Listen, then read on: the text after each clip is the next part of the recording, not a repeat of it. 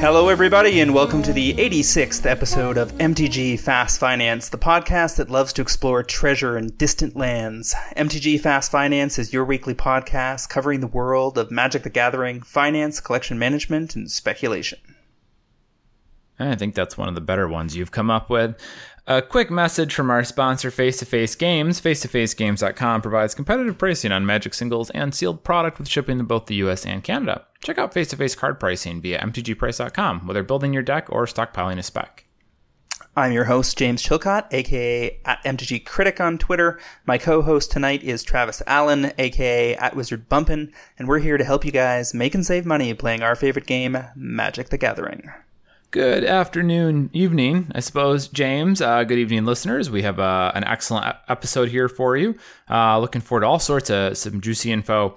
Our show is sponsored by MTGprice.com, the leading MTG finance community. Sign up today at MTGprice.com to manage your collection, track your specs, and read articles by some of the best financial minds in the hobby. Travis, what's on the agenda this week? Why so special? Okay, so this week we're starting off normal. We've got our four segments. Segment 1 is our top movers, where James and I are going to talk about the cards that have risen in price the most over the last week. Segment 2 is our cards to watch. James and I are going to let you know what cards we've got our eyes on. Segment 3 is our metagame week in review. We're going to touch on the Star City Open in Louisville that was modern. And for segment 4, we've got Star City leaderboard, I think. Head leaderboard, something or other. Pro player Todd Stevens with us. He's going to be talking about Ixalan and what that means from the financial side. Now, you're probably familiar with Todd's articles over on Star City from a constructed competitive nature, but he doesn't tend to get into the finance over there. So it'll be nice to have him get to stretch his wings over here today. Yeah, Todd Stevens is the current SCG Tour leaderboard champ at 179 points, a full 49 points beyond his second place rival, dominating the tour this year. And if you've been watching him on stream, I think you're going to enjoy this content as you will his other projects. This is a guy who is a brewer at heart, a meticulous player, all-around champion, and a good soul to have around when you're trying to figure out whether stuff you want to invest in is a pipe dream or a card that could actually see significant play.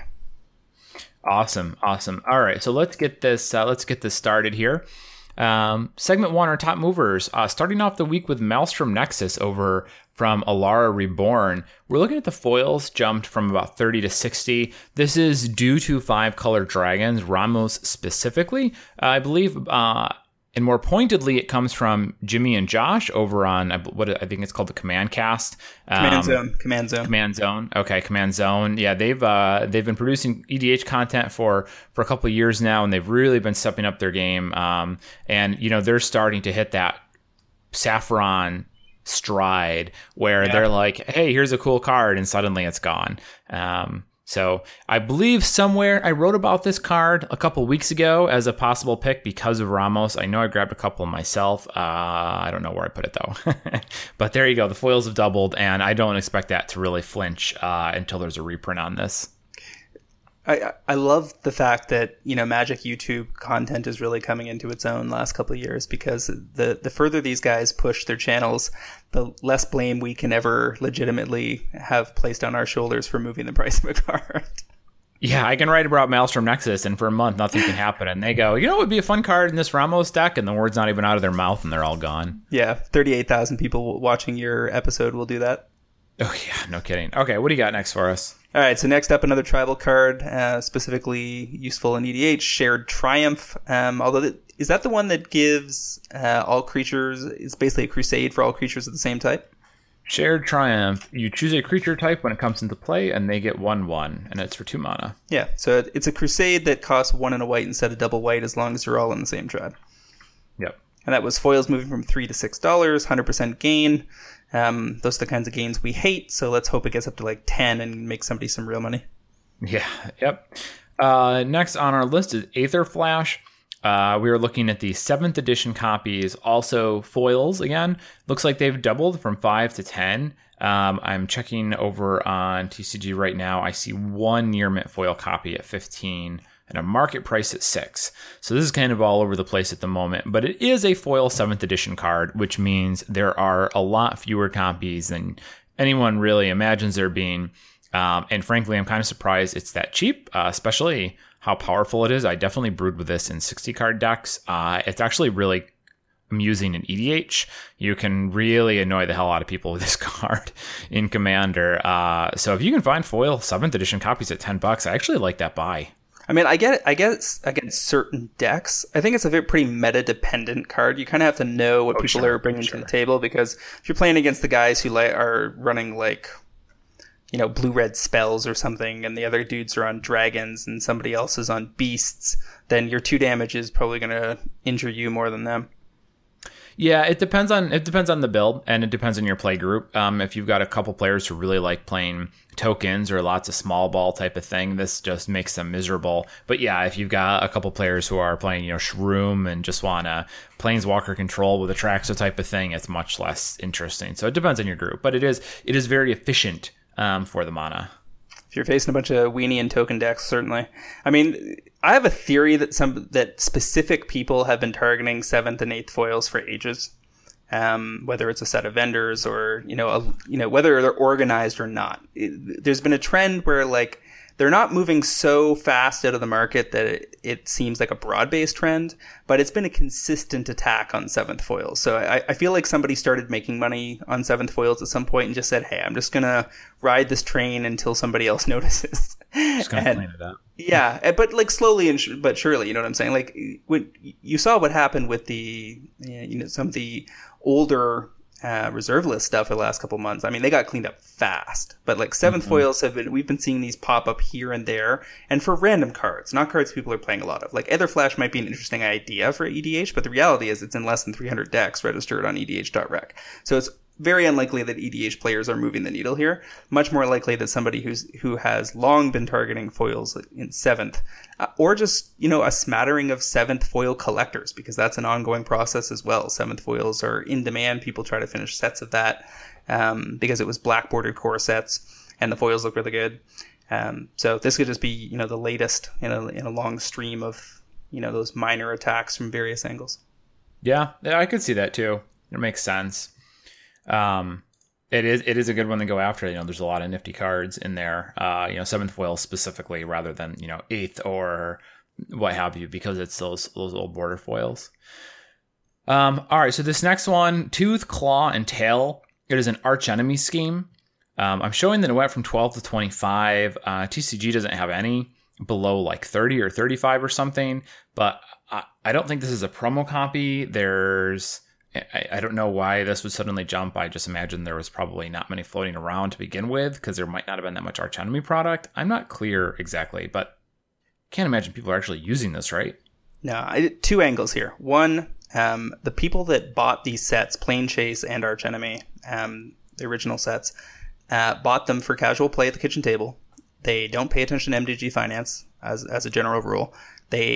There are tons of these out there, but the attrition level is high because these aren't the same kind of people that show up at the LGS to sell cards. And when they do, they certainly don't realize that they can bring their archenemy schemes. Archenemy schemes aren't sitting on buy lists, so it's not like anybody's making them aware of it when they show up to sell them. And so, even though there are tens of thousands of these out there, very few of them are popping up in the hands of vendors, and so the supply steadily diminishes over time. And these are not the kind of products that get easily reprinted or often reprinted. In fact, we have almost no precedent for that. Much more likely that they would print fresh schemes and fresh planes than to reprint some, because there's no format demands that require reprintings. And so all of that adds up to, very limited data on these cards in general. They're more collectibles than they are playing cards. If you bought the original Archenemy set and it's sitting in your closet, maybe you want to dig that out and see if you can sell it to somebody, throw it up on eBay or something, and turn that into some cards you need. Yeah, if you've got it floating around, sure, if you can get rid of that. It's kind of, hard to wrap my head around somebody like going to TCG Player and paying $30 for this card, right? Yeah. It's just like, what? It's like, have you people heard of the app on your phone that will do all of this for you? I mean, like, I have that for Plane Chase too, and like, it would be really cool to have all the Plane Chase cards, but I just haven't bothered to hunt them down. And since I don't really like, just use the app. I mean, I play this casually with people that, you know, play with me once or twice a year, family members and friends who are into this kind of stuff, but not specifically into Magic. So, I mean, I've got all this sitting around, but again, I have no motivation to sell it because even though I know some of them are worth money, there's just other priorities. Yeah. Okay, let's talk the next card. What do you got for us? Carnage. Oh no. Blade of the Sixth Pride. From Future Sight, foils moving from 350 to 8. This is like the second time this thing has bumped up on people, in theory, playing this in their foily cat decks. It's just a 3-1 for 1 and a white, but it's got cool art, I guess. So maybe that's enough for the kind of people that care about cat tribal. Yeah, there wasn't a lot before. We actually talked about this like weeks and weeks ago. It jumped up from like $0.25 or $1 to like $5 or $6, and then it dropped back down, and now it's bumped again. But it is one of the full art vanilla creatures. There's only 5 of them, so it's pretty cool. At least, you know, if you're going to build a cat deck, I feel like it's a cool add-in. I think you include it because there just aren't that many cats, and the art is a bonus. Yeah, there's a fair bit. Like cats are like on the down low supported tribe a little bit, but yeah, it's just sort of like. It's there, you might as well. It looks cool. If you're building a cat deck, you're not building it to be really competitive, right? Put it to you this way, the shine is going to come off the cat deck and new decks are going to appear. This is the thing with EDH. And so any card that isn't good in a bunch of different decks is a card that you want to sell into a spike. Yeah. Like the broader good in lots of tribal cards, they could keep going if they don't see a reprint. But the ones that are specific to, you know, an individual tribe that's not in the top 10 or 15 commanders, that's not something I want to be holding. Agreed. So next up, we have Carnage Tyrant from Ixalan. The non-foils, basically pre-orders, essentially, have jumped from 11 to 25. This is the good one. The good one. It's the 6 mana, 7/6. Can't be countered, trample, and hexproof. So you can't stop it on the way down. And even once it's in play, it's a nightmare to deal with. You know, you can't target it. You can Wrath it as your only option. Or you can trade with it. That's about all you get because there's not even really that many sack effects in the format at the moment. So going to be a thorn in the side for control decks for sure. And it looks like players are kind of on board with that as being essentially the chase mythic, I guess, because you know none of the 3 planeswalkers seem to be too exciting, nor any of the other mythics for that matter. Direfleet Ravager is probably the only other kind of like maybe under the radar mythic out there. So Carnage Tyrant is taking his place as the best mythic in the set at the moment. I'm looking forward to getting Todd's take on this card because I have a sneaking suspicion this format's going to be faster and less tribal than people think it is out of the gate. And then it's not going to be until midwinter that we really see the tribal decks come together. So he was playing some dinosaurs on the SCG preview series that launched earlier this week for the Ixalan cards in Standard, and I want to see what Todd's got to say about Carnage Tyrant. Yeah, that'll be interesting to hear. Okay, what do you got for us? Jugan the Rising Star from Iconic Masters, going from $2 to $5. This is just nonsense data. We have no idea what the prices are going to be like for these cards because they don't come out for a couple of months. This is just somebody that posted the card because the card's in the system, moving right along. Yeah, they can have one, right? Like they can have one if they went and they brought it home. Oh, it's real. Yeah, you're right. But it's irrelevant data. Because you can't buy any and you can't sell any, and this isn't going to be one of the high demand cards. The dragon art for all of these Kamigawa block dragons is super sweet in this set, and some foils will do reasonably well in the EDH crowd, but that's months from now. Let's worry about that later. Jugan is also the worst dragon. Yes. Yeah, I hesitated not even putting it on here because I'm like, this is irrelevant data, but I thought, I'm like, you know, we should at least tell the listeners so they realize if they're seeing the same data, what this is. Don't get frustrated when you're only allowed to buy one. Yeah.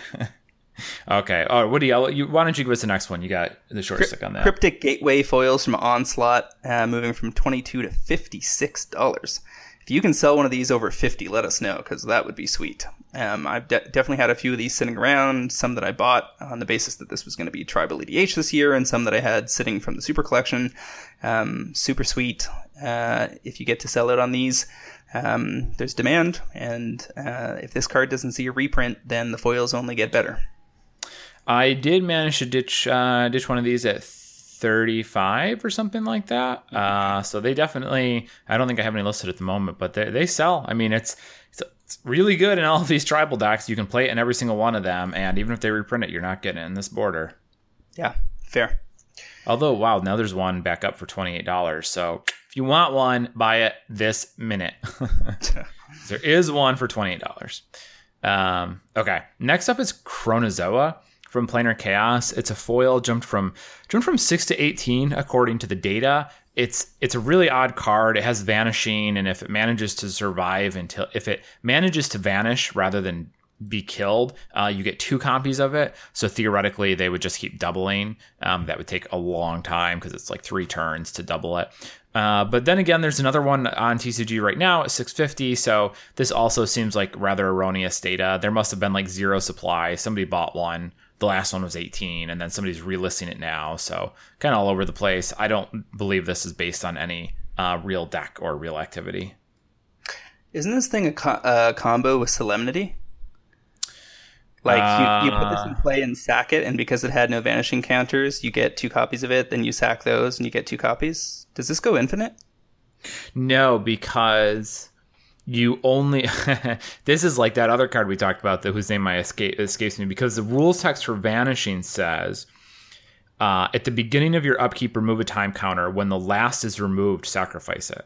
So that means with Solemnity in the play, this comes into play with no vanishing counters, which means you never remove one, which means you don't sacrifice it. Yeah. Like you have to remove it to get the trigger. Yeah, but if you have like an altar in play, one of the various artifacts that are altars that let you sack creatures, then that doesn't matter. And it says if it's put into the graveyard from play and it had no time counters on it, which Solemnity bans it from having, then you put 2 tokens into play that are copies of it, which means it goes ultimate. It goes infinite, right? Hold on, I'm reading the rules text. The ability checks to see if it had no time counters on it when it was put into a graveyard. It doesn't necessarily mean it must have been sacked due to vanishing. It could have been put in some other way. Okay, so the rules. So I want credit because the rules text on the card makes it sound like it's a trigger, but it's not apparently. So you're right. It does go. If you have a sack outlet with Solemnity, it goes infinite, but that's still a 3-card combo. Sure. I'm not saying it's good. I'm just saying sure, okay. It's infinite creatures. Sure. And there are a bunch of different ways you might want to abuse sack outlets in some weird EDH deck. I'm just saying, I'm pointing all this out because that may be why people suddenly thought foils were important, and because it's a future sight foil, there aren't that many lying around to begin with. Yeah, that's very likely what it comes from. That is what it is. Yeah. So I think you're going to have trouble unloading these foils because I think the demand will be quite shallow. But you slap it up there at the lowest price on whatever platform you enjoy and see how it goes. Yep. Agreed. What do you got for me? Morphling foils. This is the Judge foils. Oh, I like this one because I picked up some in Europe. 25 to 90 in theory, a 260% gain. This is a reserve list card that had a Judge foil, one of the many reserve list exceptions to the rule. And this is only really interesting in that new wizard deck that likes creatures in the graveyard, right? Or exiles creatures from hand or graveyard. Is that the deal? Marersale, exiles from, I believe, hand or graveyard.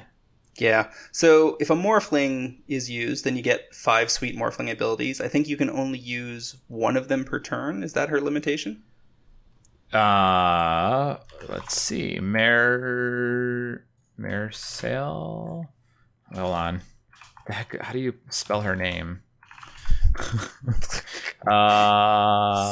Such good research over here. God, I don't actually know her name. Because I'm trying to type it in and I'm getting the... it's a French name and you're American, so you're forgiven. Okay, we're going to EDA. Let me see if I can find it. It's not on the most recent built lists. God, it's tribes. Oh my God. No, wait. Okay, where's Wizard? There's Wizard decks. We're getting there, you guys. We're going to get there. And we're going to tell you what it does. Oh my God. How is this not on here? These stupid cards. There it is. You mean stupid us. Mair Sil. Okay, so I did type that in right. It's just the website I was using didn't have it in the database. Okay, I want credit for that one too. It is 4 mana, exile an artifact or creature from hand or graveyard. You may activate each ability only once per turn. Right, so you get to use any of the Morphling's abilities, but only once. Got it. Oh, no, you can use every Morphling ability, but you can't use them more than once. Right, so you can't, so but the thing about the Morphling abilities is you often want to pump it really high toughness or really high power or whatever, and you can't really take advantage of that. So it's really, I guess the one you're most interested in is the one that... you untap and Shroud. Untap and Shroud are the two that you want. Exactly. So, but I could see that, I mean, between that and the fact that it's reserved list, I'm not surprised that this has popped. Yeah, and I mean, Morphling was always, or for a very long time, was sort of like the blue controls standard of creature, right? It was like, well, remember when we had Morphling? Like, remember how stupid that card was? In standard, it was such a beating. Yeah, it's mostly been eclipsed at this point, but it does have a little bit of that, vintage appeal as well. And I don't mean the format. But yeah, I mean, if you can get $80 for these, good for you. Like, I don't know. I don't really see this as a particularly useful card in most cases. I don't think cubes are running it. Yeah, but I think just because it's reserved list, any modicum of demand will be able to hold this up. And the fact that there's actually an EDH deck that might want it, and there's very limited copies in the marketplace, means that it probably slides off the $90 plateau the first time somebody realizes they have one and gets antsy and posts it at $59.99. So it could end up anywhere in the $40 to $70 range, but that's still pretty good if you got in the like $15 to $25 range. Yeah, I agree. I agree with that basically that's what it will do. Okay, next on our list is Coat of Arms. We are looking again at a 7th edition foil, supposedly going from 100 to 500. So congratulations if you owned any of these. I think I have a traditional Chinese foil. I'm going to ask 700 for that because it's traditional. Really, there's the market price. The market price is $33. Like I guess I don't know. I mean, that's even lower than the 100 initially. There's one near mint foil available right now at 500. I know this is not a $500 foil, but it's also probably not a $35 foil. So, but I don't know where the 100 is coming from. I don't know where this card's supposed to be. It's probably like maybe a $70 or $80 foil is my guess for a real price for this card. So I was assuming there's a lot of them. I was assuming there would be a ton of these over in Europe we could go snatch up now, but there's actually only 4, and they're listed between 90 and 120 euros. Yeah. That suggests to me that this plateau may hold not anywhere near 400 or 500, but in the like 75 to 150 range seems reasonable. Yeah. Yeah. I mean, like on the lower end, I could see 50 to 60. Maybe that's just because I would consider like that's kind of my ceiling for what I would pay for it. Theoretically, like 100-ish is possible, but I mean, even still, I mean, there's a lot of printings of Coat of Arms, and there's even other foil copies. So this is really a wild 7th edition foil multiplier. Like, this is like worse than Birds of Paradise multiplier. Yeah, and keep in mind, I sold like a foil German near mint Seismic Assault, which is a sweet looking card that I picked up on MKM for about 40 and flipped it for 80 a couple months later, and was happy to get out at that price. So I mean, and Seismic Assault has more interest.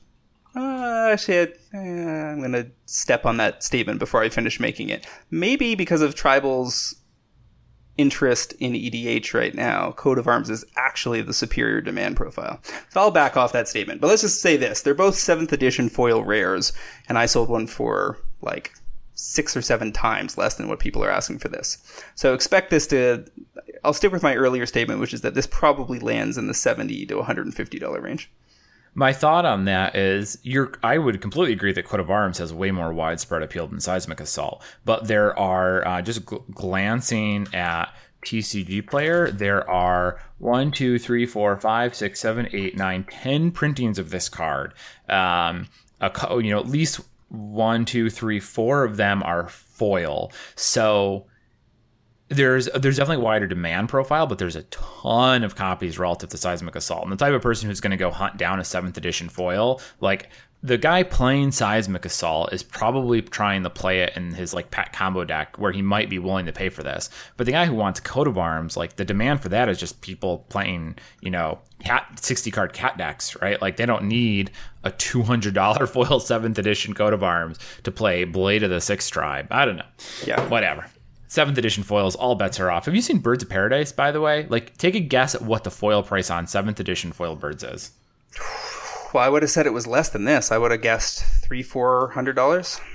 Yeah, I don't think there are any on the market right now. And I can double check that, but I'm pretty sure there are none of them. And even in Europe, they're like 400 euros. And I don't even know if those were near mint. Yeah, Dan Bach was putting a damaged one up, I think, for auction on one of the Facebook groups. So if anybody's interested, they might want to track that down. All right, so last card of the week. Yeah, just Simic Sky Squalor. But this is another one of those skip it. Iconic Masters cards. Skip it. Silly data. This is just bad data. We'll just call that a day and let's go get Todd. Yeah, and I'm just gonna make one last comment here. There were also a couple more reserve list cards that I just leave off because there's like 6 a week, and I don't want to talk about them, so they're out there if you care. Yeah, go look them up. I guess I will point out Wheel of Fate is moved, so that's probably one of the slightly more relevant ones because it's actually a useful card. It's not on any of the websites that track that data yet. It's kind of in process, but just so you guys know that it's out there, Wheel of Fate's kind of moving. Fortune. I always get the two confused. Sorry, was it Wheel of Fate or Wheel of Fortune? The reserved one. Wheel of Fortune. Yeah, Wheel of Fortune's the old one, right? I always want to say Fate, but it's Wheel of Fate's your suspend one. Fate's the one I want to be expensive. Okay, so let's move on to segment 2, our cards to watch. We are now joined by Star City leaderboard leader, player, man, and parent fan of the show, Todd Stevens. Welcome to the show, Todd. Hi, thanks for having me on, Travis and James. Glad to be here. Congratulations on your run over there. The amount you've got second place by is impressive. Yeah, I've had a very good beginning of the year, and hoping to finish out strong and stay on top and finish first for the year on the SCG Tour. Excellent. I got to say, brother, watching you fully commit, you left your full-time job this year, right? Yes. Yeah, I was a high school teacher, math teacher, and at the school year, I decided to leave that, and this summer moved up to Roanoke, Virginia, and now I just produce content for Star City Games and stream full-time now. That must feel good to be like right in the pocket, fully committed, all cylinders bursting, and be at the top of the heap. Oh, yeah, no, I really enjoy my new life. I really enjoy just playing Magic full-time and doing this, and I will, of course, fall on my face at some point. I'm not going to be number one on the leaderboard forever. And, so hopefully I can bounce back whenever that happens, so. But for now, still just working hard and trying to do as well as I can at each tournament. It feels really good now, but it's going to feel even better when you realize you should just be streaming PUBG and you can get 20 times the viewers and be a quarter of as good as you are at Magic. Yeah, but then you have to do something else. Magic is so much fun. Yeah. And it shows, like, one of the reasons that I'm subscribed to your stream is, you are a meticulous player when I watch you on camera at the tour. But, in your streams, you're doing a lot of work, putting in a lot of time on some of these brews, right? Oh, yeah, I love playing just fun decks and everything. I basically stream mostly modern, like basically only modern. And, yeah, I love just playing just weird brews. Today I was just streaming, playing... Seance. Yeah, 5-color Seance. It was a lot of fun. Went 3-2. Was it you? Are you the guy that tried to get channel that wanted to burn him? No, that wasn't me. No, I was just playing a Zach Elsick deck, of course. If there's fun decks around, it probably has to do with Zach. Yeah, no kidding. Yeah, he is a good friend from Texas, and saw he was playing that, and so I wanted to try it out too. It was a lot of fun. That is really cool. Yeah. Well, I also want to say, as someone whose sartorial characteristic has been noted in the past, that I appreciate the attention to detail you put into your appearance on camera. It has not gone unnoticed. Oh, well, thank you. Yep, yeah, I always try to look my best. I always enjoy looking my best, and so that's what I want to do. It's not uncomfortable to me to wear shirt and ties. I've worn them a lot throughout my life, so it's not uncomfortable to me. I feel good. And so whenever you feel good, you play good. Yeah, I'm with you on that one. It helps you project to everyone else. I mean, it's not even about what other people think. It's like it makes you feel better, which is all you really need out of it. Exactly. All right, so let's have some fun now with the cards to watch. We're going to go through our picks this week, and then Todd's got one for everybody. So my first pick this week is Gideon of the Trials. The foils in particular are really drying up, and I'm looking at this as a mid to long-term timeline, confidence level like a 7 out of 10, maybe an 8 given how low supply is getting. This is the Amonkhet Planeswalker that now gets the benefit potentially one day in Modern of it being possible to have multiple Gideons in play at the same time. Buy price was a lot more attractive when I should have mentioned this to you guys when I started buying at $12 or $13, but in mid-late August. But even at the current 25 as a foil mythic, if it ever takes off in Modern, it could easily hit 50 to 60 before a reprint. Yep, I really like this pick because I do think it is just an important card in Modern that's going to be there for a long time. It's not going to be reprinted anytime soon, except for I guess it was in that the San Diego Comic-Con, but that's not really much supply. But yeah, not only is it just a mainstay right now in blue-white control, it's been just a really good card there, but I think just any other kind of white-based control decks are just always going to have Gideon the Trials, because 3-mana Planeswalkers are exactly what you want. If White-Red Prison kind of starts making a comeback, I could see that. And I could see that happening with being able to play Gideon the Trials and Gideon Draw. Like, being able to play both of those Gideons at the same time is just amazing for control decks, and I don't expect Gideon going anywhere. Saffron has been pushing this really hard on stream lately, right? Like, I saw him tweeting about it earlier today, about how much he likes it, and he was getting some pushback from a couple other people. I think Ari Lax was giving him a hard time about it, but he seems pretty sold on it, that it's very good, and with further tuning, the deck will be a real pain. And I mean, he is correct that it does have the angle of just like essentially winning the game on turn 3 against some decks. Like, you put it down and against I Ad Nauseam and maybe Burn or something like that, and it's going to be like a nightmare for them to kill you through that. Yep. Yeah, I think it's going to be a Modern staple, and yeah, I like the pickup here. Yeah, I mean, it's interesting that you mentioned the SDCC copy, because I double checked to see if that would create any drag, but the reality is that there's like 4 or 5 copies available on TCG Player right now, and they're in and around 50. Picking those up, expecting them to maybe hit 100 on some kind of like camera time. I mean, all it really takes is Saturday morning at the tour, and somebody breaks out their Gideon deck and wins a couple matches, and boom, the last 10, 20 copies dry up. Yeah, not gonna lie. So Saffron's deck did look pretty interesting with is just black-white Gideons. It definitely needs a lot of tuning. He has, simply too many Gideons, but there really is something to black-white control just in general. Black-white has the answer, has answers to basically any deck if your draws can line up well enough. It's, similar to white-red control that, but, you don't have access to Blood Moon, but then you have discard, Fatal Push, all that kind of stuff. So honestly, that's a deck I'm looking at and maybe playing coming up at one of the next opens. I'm gonna look at that deck some more, because just having access to so many Gideons means your control matchup is just really good. And then if you can figure out the aggro and combo, especially combo, I could definitely see something being there with black-white control. And just wait until Zach Alsek posts a list and then run with that. Yeah. Well, I mean, it's got me circling back on another card that people have been largely ignoring, which is Bontu's Last Reckoning foils.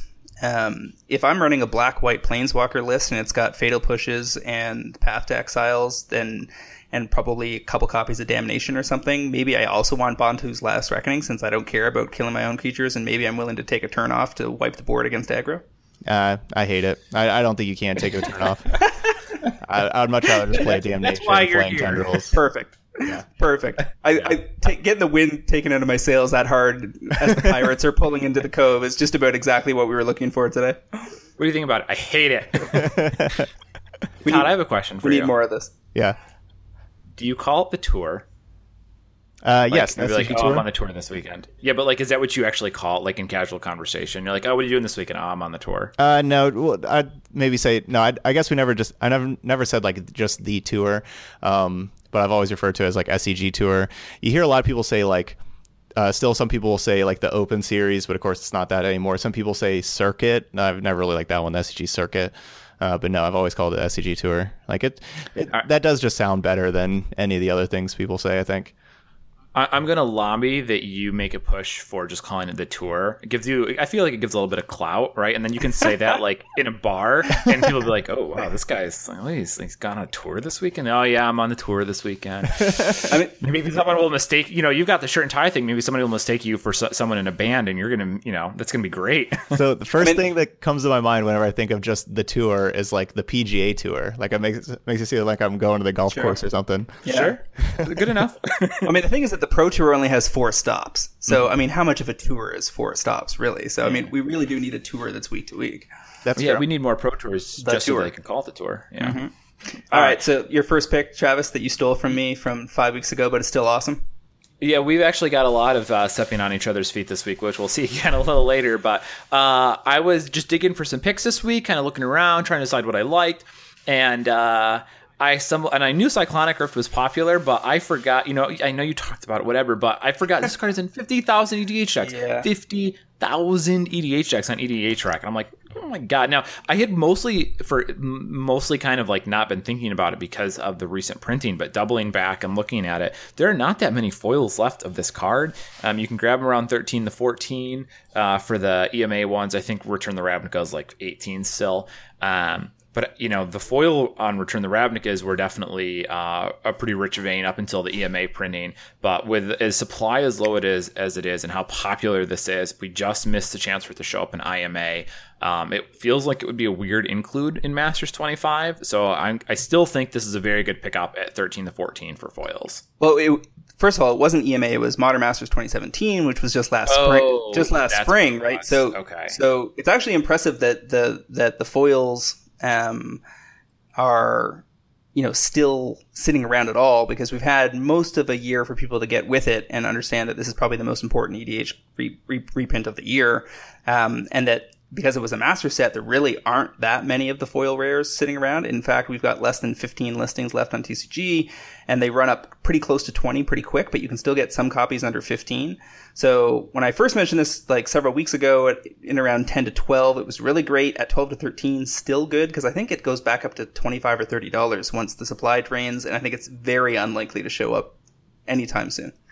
Agreed. Yeah, so Todd. I love this pickup also. So I guess you mentioned it 5 weeks ago, James, but I know you mentioned this before whenever Modern Masters 17 first came out. This would have been a little bit before Grand Prix San Antonio, because I remember listening to that podcast and was like, man, Cyclonic Rift is just a great pickup here, because it is in 50,000 EDH decks. Like it's like the best card in EDH basically. Like it's got to be in every single blue deck. And well, it goes Soul Ring.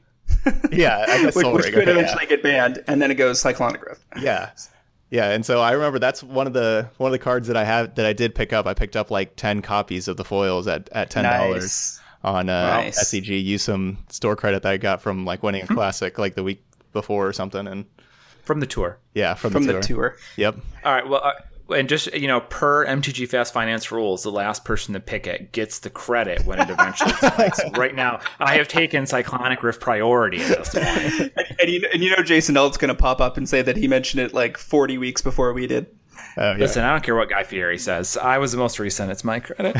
All right. So my next pick this week is an important card in the blue-white control decks that have been making a run in Modern this year. Spellqueller foils showed up as 4 of in the first and second place decks at the SCG Open Louisville Modern last weekend, and these foils are still available for under $15. You can get them at like 12 or 13, similar to Cyclonic Rift, and though it doesn't have the demand profile that Cyclonic Rift does, it is still a very key card, and if the fact that it just rotated didn't kill the price on these foils, then it's a clear signal you can get in. Oh, well, somebody didn't read my article from 3 days ago. Yeah, I completely agree. I had the exact same card written down. It's an awesome pickup. I feel like this is, and I'm waiting for Todd to just go, no, you're stupid. But I feel like this is going to be is well positioned in Modern and will be going forward, because it does what control decks in Modern want to do. It's very good at disrupting your opponent as a control card, but it also gives you an evasive body to finish them off with, because I feel like control has had the problem in Modern where A lot of times you can take temporary control of the game, but you can't finish your opponent fast enough some of the times. So Spell Queller being able to chip in the air really, is a very versatile card and doesn't give them time to draw back into their combo or something else. Yeah, no, I like it. I think it's also just a really good card in the Bant Retreat to Coral Helm decks, the Bant Nightfall decks. Right. I think it's perfect there too. So no, it's a very good card. The problem with Spell Queller is it is a very good modern card, but it's not really an EDH card at all. Yeah. So that's kind of one problem. You don't really have the demand there, but still, it is just a great modern card. All right, so I'm glad you've been listening. And there's a lot of Eldritch Moon. Like, there's just a lot of really good Eldritch Moon cards. What do you guys think of like Eldritch Moon foil sets? If it's like looks like it's like Magic Online, you could get it for $200 for a set. You got Liliana the Last Hope, Grimflayer, Emrakul the Promised End, Collective Brutality, Spell Queller, Selfless Spirit. What do y'all think of Eldritch Moon foil sets? That I feel like that's really tough to answer without being able to put all the numbers in front of me and just add it up, right? Mm-hmm. Like $200 is essentially, it could be any number because I don't know what all of those cards look like on the market combined as it is. But really it's just a question of the math. Like, I mean, if you're getting a 10 or 20% discount because you're buying all the junky foils, it might be worth it if the value is concentrated very heavily in the top. If it's distributed more, if you're paying $2 or $3 for foil commons that you'll never be able to get rid of, or uncommons, I like it a little bit less. But, it really just depends on how the $200 stacks up against the actual value of the cards. Some of this may depend on which flip cards show up in FTV Flip later this year and how many of them are sourced from Eldritch Moon. Dawson to Perfection is one possibility. Oh, I bet Gisela, I'm sure Gisela's in there. Yeah. Like the both have. Yeah, the Gisela Bruna thing. I guarantee that's in there because you get that. Yeah, it's going to be a weird FTV set, but I mean one of the other things that's interesting there is that Emrakul, I think, would, if it wasn't tainted from being booted at a standard, would be likely to excel. The foils would accelerate faster. There's just people have a bad taste in their mouth from having like owned copies that were suddenly worth a lot less. And I think that holds a card back when rotation comes around. And when the reality is that card is still super duper good in casual ramp Eldrazi style builds. Kitchen table demand should be there in the long term. Some EDH demand probably as well. Yeah, and some modern demand. I've definitely played that card in modern some in bug Delirium decks. It's a really good finisher. Like, because you can get Delirium pretty fast, like in modern. Wait, what's the green enchantment I was brewing with last year that I'm almost certain I saw you playing recently, Todd? The one that flips Eldrazi off the top and casts them for free. Wait, it's an enchantment? Yeah. Yes, it's the one that Therese Nielsen did the art for and Rise of the Eldrazi. Descendant's Path. Yeah, Descendant's Path. That art is amazing. Did I see you playing that recently on stream? No, actually, I haven't played that. Oh, so somebody else, some other streamer was running it, and I was thinking, oh, you got to play with that with Eldrazi. That's where it gets really good. Very nice. Because you get the cast triggers. Yeah, that was the thing when Descendant's Path came out. You made the Eldrazi spawn tokens with like Nest Invader, and then you cast Emrakul for free the next turn. Yeah. All right. Also, I appreciate Todd listening to our cast, but if he's going to come on here and throw our own advice back in our face and be like, oh, but there's no modern demand, well, then maybe... Fair. So it was nice to have you. So I think it's interesting that Jeskai Control. This is basically the same build I built like 14 months ago, and basically got laughed out of my local modern tournament. Like, what are you doing? You can't run that deck. And now here we are in a meta where it seems fully supported. And you also have 8-rack coming out of the woodwork. We've seen a number of different 8-rack showings. I think Tom the Boss Ross was running 8-rack at one point, right? He was kind of a signature deck for him at various points. And we've got a white-black Eldrazi build in Modern, finishing 7th in that tournament. Did you just jump segments here, James? Oh, a little. I'm getting a little ahead of myself. Let me back up the truck. Travis, tell me about your next pick. Yeah, all right. My next pick is still in the same vein as the last one. I was just kind of mining EDH top cards. Phyrexian Arena is the second most played black spell in EDH. It just saw a reprinting, and since I got the last one wrong, let me make sure that I get the set right. Conspiracy Take the Crown, so fairly recently. Foils of the Conspiracy 2 version are about $15 right now. Every other foil copy of Phyrexian Arena starts at $35 and goes up from there.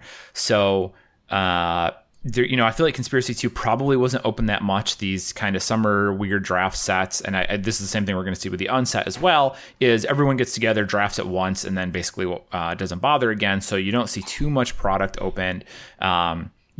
It's in most black decks, the foil is $20 behind every other foil.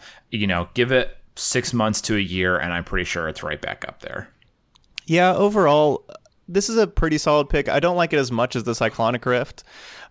Basically, I think this card has a lot more reprint risk, and I could just see them printing Phyrexian Arenas just more and more. As they've already printed a lot. Like, this is a card that I could definitely see being in Masters 20 or whatever, the Masters 25. 25th. Yeah. I could definitely see this being in there. This seems like a good Masters card. That's totally fair. Like, then the reprint risk you always have to keep your eye on, and if we're talking about a card that you expect to see reprinted in an EDH set, you don't worry about. If you're talking about foils, you don't have to worry about it. But you're correct that if we're talking about Masters, then you do run that risk. So that's fair. Yeah, the art's pretty cool for the new one. I know like the people haven't really liked the printing for the Conspiracy cards, but I think the art's better than like the 8th edition, 9th edition. There just aren't that many foils and overall for this card, and for how much it sees play, it's still a solid pickup. And Todd, if we're talking about reprint risk, do you think Phyrexian Arena is too good for Standard? Probably. So I guess the last time that we saw a card like that was Underworld Connections was kind of like Phyrexian Arena, but you had to use it like your land every turn. But then you could also shut it off, I guess. I could see it being in there. You'd have to need some enchantment hate, but no, I don't think it's too good for Standard. Because where I could see this popping up isn't actually in 25th. I could see that it showing up in the Return to Dominaria sets, where Phyrexians might end up being the bad guys. Yeah, I could definitely see that too. How we're going to start having core sets again in Standard, and like it could be in like another core set. It could be the Return to Dominaria. Yeah, there's a lot of places where this could show up. Wow. Okay, so just take a dump all over my face, whatever. No, well, here's the thing though. It's in 35,000 EDH decks. Yeah. So I don't even hate this. Like, I just got burned on a very similar pick. Supreme Verdict shows up in Iconic Masters, and I'm holding a bunch of foils that I literally just bought. But I don't care, because I'm just going to buy more. Supreme Verdict is still the best sweeper in EDH. Now that it's just seen a reprint, or is about to in 2 months, this makes it a longer range spec. I'm going to have to hold for maybe a year and a half, but I'm going to get another chance to get in on a lower entry point, get a better dollar cost averaging amongst all the copies. And, it's a bit of a failed spec short term, but mid to long, it's not going anywhere. I don't think we're going to get a better Supreme Verdict anytime soon. Right, Todd? No, there's no way that they print any card that's better than Supreme Verdict, probably ever. Right. I was kind of wondering. I'm like, it's hard to say never, but it does seem like that would be really difficult to improve upon at any point in Standard. Yeah, I mean, they already had to do mana cost gymnastics to make that work at 4 mana, right? And even then, it was fairly oppressive in the environment in Standard when it was present. Todd, you like the art on the new Phyrexian Arena more than the 8th and 9th ones? Yeah, I think so. The 8th and 9th ones always just kind of seem a little cheesy to me, but the thing is on the computer screen it looks kind of good. This is the kind of card where it could look like really dark if you're looking at the actual card. I could see it just just being too dark to kind of see what's going on and everything if you're looking at an actual card instead of like the image on the computer. Yeah, I think that was my impression too, is the new one is kind of dark, right? Like it blends in, especially against the black border too. Mm-hmm. Okay, well, enough about rambling about Phyrexian Arena. James, what is your next pick? So I don't know if you gave us a target there. You said you were looking to buy in around 15 and get off the train over 30? Yeah, I said that at the start. It was, you can get them at 15 right now, and all the other ones are 35 plus. The foils start at 35, so that's a pretty reasonable range for it. All right, my final pick this week is Obelisk of Erd foils from M15, I believe, short to midterm pick. It's a tribal card that lets you use Convoke to get a strong +2/+2 buff for your tribe down on the battlefield. Foil supply is very low. You can get them in and around $7, $8, $9, depending on where you're looking, and I think it's going to end up in the $15 to $20 range before it's used a reprint. Okay. I don't think that's bad at all. All these tribal cards have been really doing very well lately. And again, remember, the product's only been on the shelf for 3 weeks, maybe, not even a month. And, we saw Traxa and Brea cards moving months later. So we're still definitely at the very start of tribal cards gaining in popularity. And with Ixalan bringing 4 more tribes, especially dinosaurs, probably going to push a lot of people to build some cool. We're at least going to try it. I like all of these tribal cards that haven't completely exploded already. And the thing about this one is you can't throw it in any old set. You need to have a Convoke sub-theme, right? And that's not going to be high on the priority list. Yeah. So why don't you like it, Todd? I don't know. I don't know too much about this card. This is definitely the more casual type card. But there's a good point that the commander sets that are coming out this fall. I guess we're already in the fall now. Today's the last day of summer, I think. Anyway, that as I digress. But there's going to be a lot more tribal stuff just going on in Magic, and so I could definitely see this being a good pickup. The thing I like about the colorless tribal cards is that the tribe you're betting will do well doesn't need to crack the top 20 in EDH if it's colorless. This kind of card can go in any of the tribal decks that have... it's probably not that great in Dragons because the Convoke doesn't really help if you're just running a bunch of big stuff. But in all of the small to mid-range tribal decks, Merfolk and Vampires and Goblins and whatever, Obelisk of Erd is kind of an auto-include. And so few foils lying around. Convoke gives it some protection, insulation against reprint risk, and it's the kind of thing that I think you only need 10, 15, 20 players globally to clean out the foil market. Yeah, probably. That sounds about right. All right. Todd, you were kind enough to bring your own pick of the week here. I think you're the first guest to do that. We appreciate it. Why don't you hit us with it? All right. So my pick of the week is actually everybody's favorite planeswalker, the planeswalker everybody read and right away knew this is going to be a star. This is the one. It's Samut Tibalt, the Tested. Oh. Also kind of known as Tibalt version 2. Yeah. So Samut the Tested was just from last set, Hour of Devastation, and obviously looking at this card, it doesn't look like it's good enough for constructed play at all. But I actually think it has a very good home in the dinosaur decks that are going to be appearing now with Ixalan coming out. I think it's just a perfect mid-range threat in those decks. So what it does there, so we have 2 abilities. The +1 says up to 1 target creature gains double strike until end of turn. Now, when you have some huge dinosaurs, giving those double strike means that your opponents basically puts your opponents in the abyss. And if those dinosaurs have trample, like say Carnage Tyrant, and they can't even respond by killing the Carnage Tyrant because it has hexproof, that's pretty nice. That's a lot of damage. Yeah, that's just so much damage. The -2, which only dealt 2 damage divided as you choose among 2 target creatures or players. Now that that didn't seem like it was good enough to kill anything, and you're paying 4 mana for a Forked Bolt, that's not good enough. But when you have Ripjaw Raptor sitting around, or maybe there's the 2/3 that lets you Rampant Growth whenever you get dealt damage, so you can use that -2 to sometimes kill things, like maybe from like Ramunap Red, they have the smaller creatures, or you can draw cards when you have Ripjaw Raptor out, or maybe Rampant Growth. So I think it actually, both the plus and the minus ability are very good in the dinosaur deck. I think it's almost like they built the dinosaurs around this Samut the Tested. And, right now it's only a $3 card. I could see picking it up around $350, and I could see it maybe even hitting double digits, but, maybe $8, $9, $10. Once people start to realize it's actually really good in the dinosaur deck.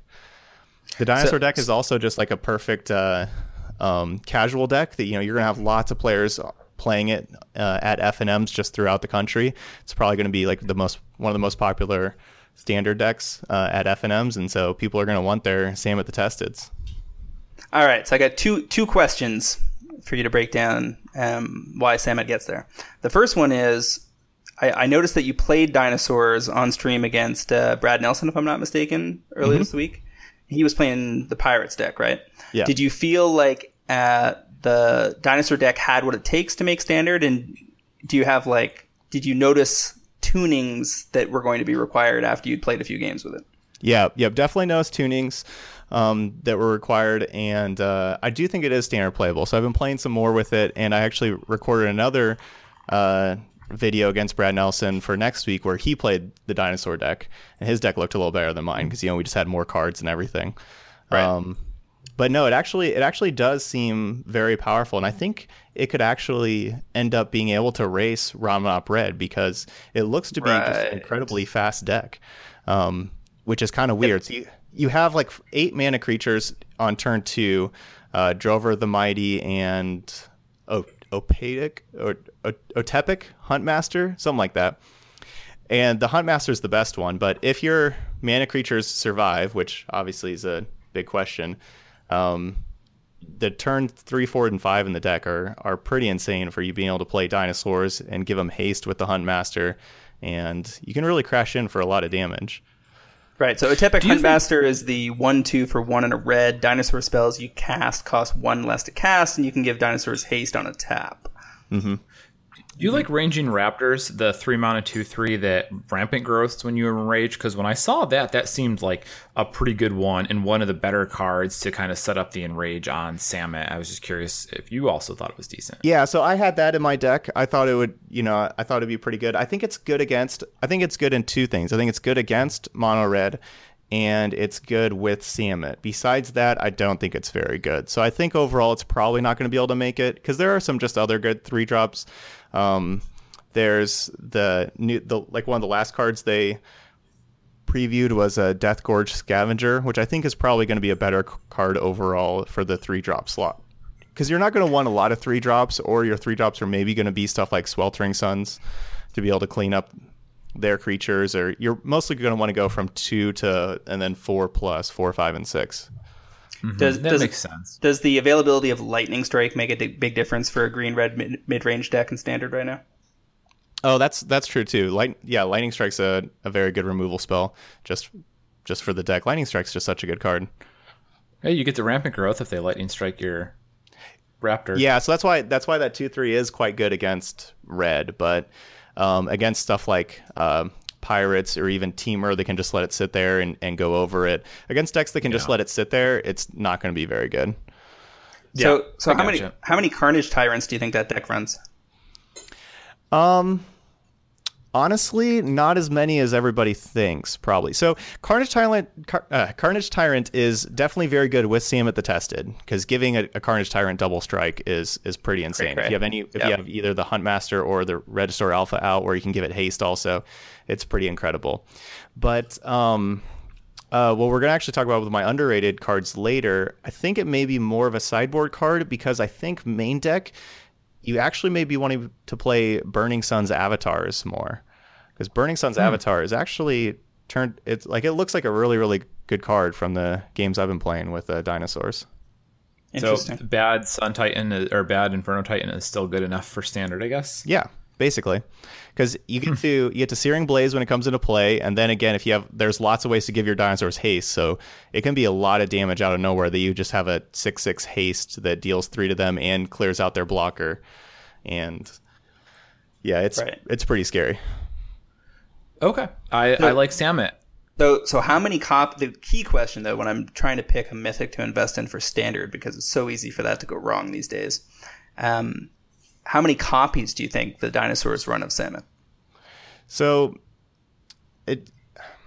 I could definitely see it up to 4. I could see it being 4, where your 4-drops are just Ripjaw Raptor, Samet the Tested, and then your 5s are like the 4 Regisaur Alpha, and then your 6s are some combination of 4, probably like 4 copies total of Carnage Tyrants and Burning Sun's avatars, like some combination of that. So I could see that being your top end, like 8 4 drops, and then 4 5 drops, and 4 6 drops. So I could see going up to 4 Samet. So then, you know, your earlier stuff are just like your mana creatures and removal. Like Magma Spray is going to be such an important card in this standard format, being able to clear out the mana creatures from dinosaurs plus all the early mono red stuff and everything. So cards like Magma Spray are going to be so important. But I could see that being just the top end, 4 Samet, 4 Ripjaw Raptor, and then like 4 5 drops and 4 6 drops.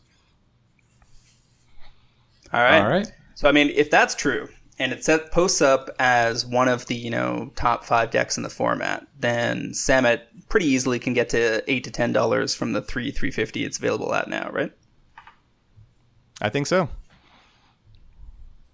Cool. You've got me convinced. I'm picking up like 16 copies locally at $1.50 each while we're wrapping up here. $1.50 Canadian too. That's real. No, that's $1.50 US. I already did the conversion for you.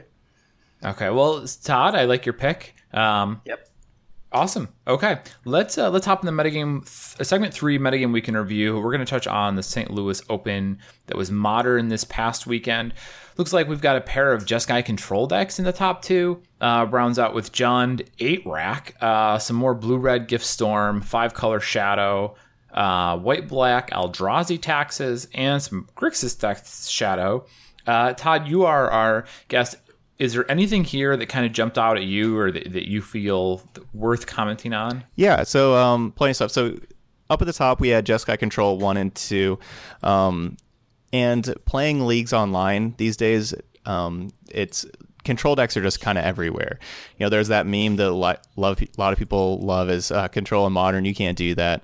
But I've been saying the control's been good in Modern for the last couple of months, like on my articles in Star City Games, and finally it's starting to show. I really do think these control decks are pretty good. One of like the biggest decks to fight them is Eldrazi-tron, but Eldrazi-tron is being pushed out of the format by Scapeshift, Affinity, some other decks that Jeskai Control just really preys on. So it was a great weekend for Jeskai Control and did real well. Kind of the same theories, like Jund is kind of making a comeback also. Both Jeskai Control and Jund have very good Gift Storms matchups, which was a real popular deck. So is Gift Storm the best deck in Modern right now? It's like the scariest deck. You know, it's the one that if your turn like 1 and 2 can't interact with them and they're on the play, you're probably dead. It's definitely the scariest deck, and it can even win out of nowhere. I played against Gift Storm yesterday where I had Eidolon of Rhetoric, Aven Mind Sensor, and a bunch of creatures out, and they had 0 lands and just a Baral, and I was like, okay, go. And since they had 0 lands, but they still could cast Dismember with Baral, dismembered my Eidolon, untapped, played a land, started playing a bunch of rituals, like Grape Shotted to kill my Aven Mind Sensor, then started playing Gifts Ungiven and just killed me. And I was just like, how did I die? I'm going to turn off the stream here, go outside, play in a field. So does Opt make that deck? I think so. I think they're just in the market for more cantrips. Now, I think Opt makes that deck, but I don't think Opt makes basically any other deck. I don't think... Really? I thought Opt was going to like smash into Modern. No, I don't think so. I think it's just worse than Serum Vision most of the time. Like, okay, so turn 1, Serum Vision's a much stronger play, turn 1. So where the strength of Opt would be the ability to flash it back really with Snapcaster at instant speed. If you're holding up Snapcaster plus like a removal spell or something and your opponent doesn't do anything, you can play your Snapcaster and Opt. That's about the only reason why you'd want Opt over Serum Vision to begin with. And mostly for those Snapcaster decks, I think Thought Scour is going to be kind of just a stronger card for them in general, to be able to put cards in their graveyard for Snapcaster, or if it's like Grixis Shadow with Delve Threats and everything. Right. So I think it's going to see about the same or probably less play than Thought Scour, kind of in general. They kind of go in different decks, but I think it's basically about Storm, and there's probably like some other ones like that. I don't think it could be maybe Control, but that's about the play it's going to see. Is about like how much play Thought Scour sees. Okay. Interesting. If you say so. So one other card I wanted to get your opinion on, Todd. I noticed the 5-color Death Shadows build, still seeing 4 copies of Traverse the Ulvenwald. Do you like those foils under 15? Under 15? I was hoping like we could get that foil for around like the 5 to 8 range. I guess maybe it's not that cheap though, but Traverse is going to be. I do like there's. How do I? So it's so a the hard good news. card. The good news is you can have it at your desired price. There are copies as low as $7.50 on TCG right now. Something like 40 listings. Okay, yeah, perfect. Yeah, see, I like it at that price. I could see it being a $20 foil in about 12 months. I think Abzan Traverse decks and just Bug Traverse decks. There's a lot of different decks that can play Traverse besides just traditional Death Shadow decks, and those kind of decks though are extremely hard to tune. Like they're the kind of decks that you really have to work a lot to try to figure out the best like list, and then even when you do, like it's a good chance you get it wrong. Those are the kind of decks that you have to put in so much work to try to figure out like the exact 75. But the other thing is they're a lot of fun to play because your games are always different. You have like a ton of different targets. You can traverse for whatever creatures you need. Like being able to traverse for like Snapcaster Mage and then Snapcaster cast your Traverse again, go find Eternal Witness. Like you can do some pretty ridiculous stuff with it. Yeah, I mean, you know what I like about this? It's a single mana Demonic Tutor. Oh yeah, no, yeah. So I don't see them printing anything as good as Traverse in a while, and I don't see them reprinting it in a while. And so yeah, I really think it could be like a $20 foil pretty soon. So if you can get in around that $7.50, $8 range, I like that. One Demonic Tutor is a little excited, but I get where you're going. It's not quite that simple. But the thing is that in the decks that can abuse it, it almost is. Oh, sure. It almost is, right? Yeah. Because when you're using things like Thought Scour or whatever to get a bunch of stuff into your graveyard early, and the Death Shadows decks typically want to be doing that. And the fact that, you know what else makes me feel good about this card is that they just reprinted Mishra's Bauble in Iconic Masters, or is forthcoming for a reprint, which means they're probably not going to ban it anytime soon. It won't be one of the token bans leading into the Modern Pro Tour event next year. Yeah, that's actually a really good point, is Bauble's price was ludicrous and probably kept a lot of people out of decks that would want to Traverse, who would otherwise play it, because they're like, I'm not spending $60 a piece on Mishra's Baubles when I know it's going to show up again eventually and I can get them for cheaper. So you might actually unlock a lot of players who start showing up with Traverse because Mishra's Bauble isn't insane anymore. Yeah, and Traverse was getting closer to 20 when it was still seeing some reasonable standard play, but now that it's just gone through rotation, like some people have dumped their copies, and it's about the first 20 copies or so you can get under $12, and then after that it starts to peak pretty quickly. That's usually a situation where I like to move fast. There's also the fact that on EDH.rec there's almost 4,000 decks that are using the card, so there's multi-format demand. That's always nice. Yeah, that is a good EDH card for sure. Yep. It's a powerful EDH card. It's not a good EDH card because playing tutors in EDH makes you a jerk. But so Todd, is Modern in a good spot right now? Oh, absolutely. Yeah, no, Modern's in a wonderful spot. You see the ebbs and flows of the metagame. A month and a half ago, it was Death Shadow everywhere, and then it was Affinity, and then Eldrazi Tron, made it that little resurgence there. But then we had Storm, Scapeshift. Now we have Control. It just then that dude in the nice tie was kicking ass with something called Value Town. Heck yeah. So yeah, I don't think I would not be worried whatsoever about any kind of bannings in 2016. I think I'd be completely shocked if any card whatsoever was banned in Modern in 2016. Same with unbanned. I just don't think. I think there's like so many people online ask for all these bannings and unbannings and everything, but I just don't think the format can get really better, and I just don't really feel like Wizards of the Coast is incentivized to do anything. Like sure, we could have Bloodbraid Elf unbanned, and it's probably safe, but it's also like, what's the point? Like, why would we even have that anyway? Like, why? Like, we don't need it. Like, the format's just fine. Yep. whenever Feels it like that was to me, too. banned, I don't think Call Against Command was printed when it was banned. I think Call Against Command was printed after that, and that could be, playing that into Call Against Command could be pretty rough. Or Liliana the Veil, or you just put it in, you just make Jund Death Shadows decks again, and you just play that and then get a Death Shadow and stuff. And I don't know. I just don't think there needs to be anything banned or unbanned. As far as the Pro Tour next year, there could be something banned before it, but I don't think so. I think they've kind of said that was a mistake for like just wanting to shake up formats before the Pro Tour. I think the most likely time anything's banned or unbanned would be probably after the Pro Tour, if the metagame gets Looks stagnant. Yeah, gets kind of solved or whatever, or too stagnant. Then that's the first I could see, but yeah, I don't see anything banned or unbanned in the foreseeable future at all. Got it. All right, so let's move on to our final segment, try to plow through a whole bunch of information in our Ixalan financial preview.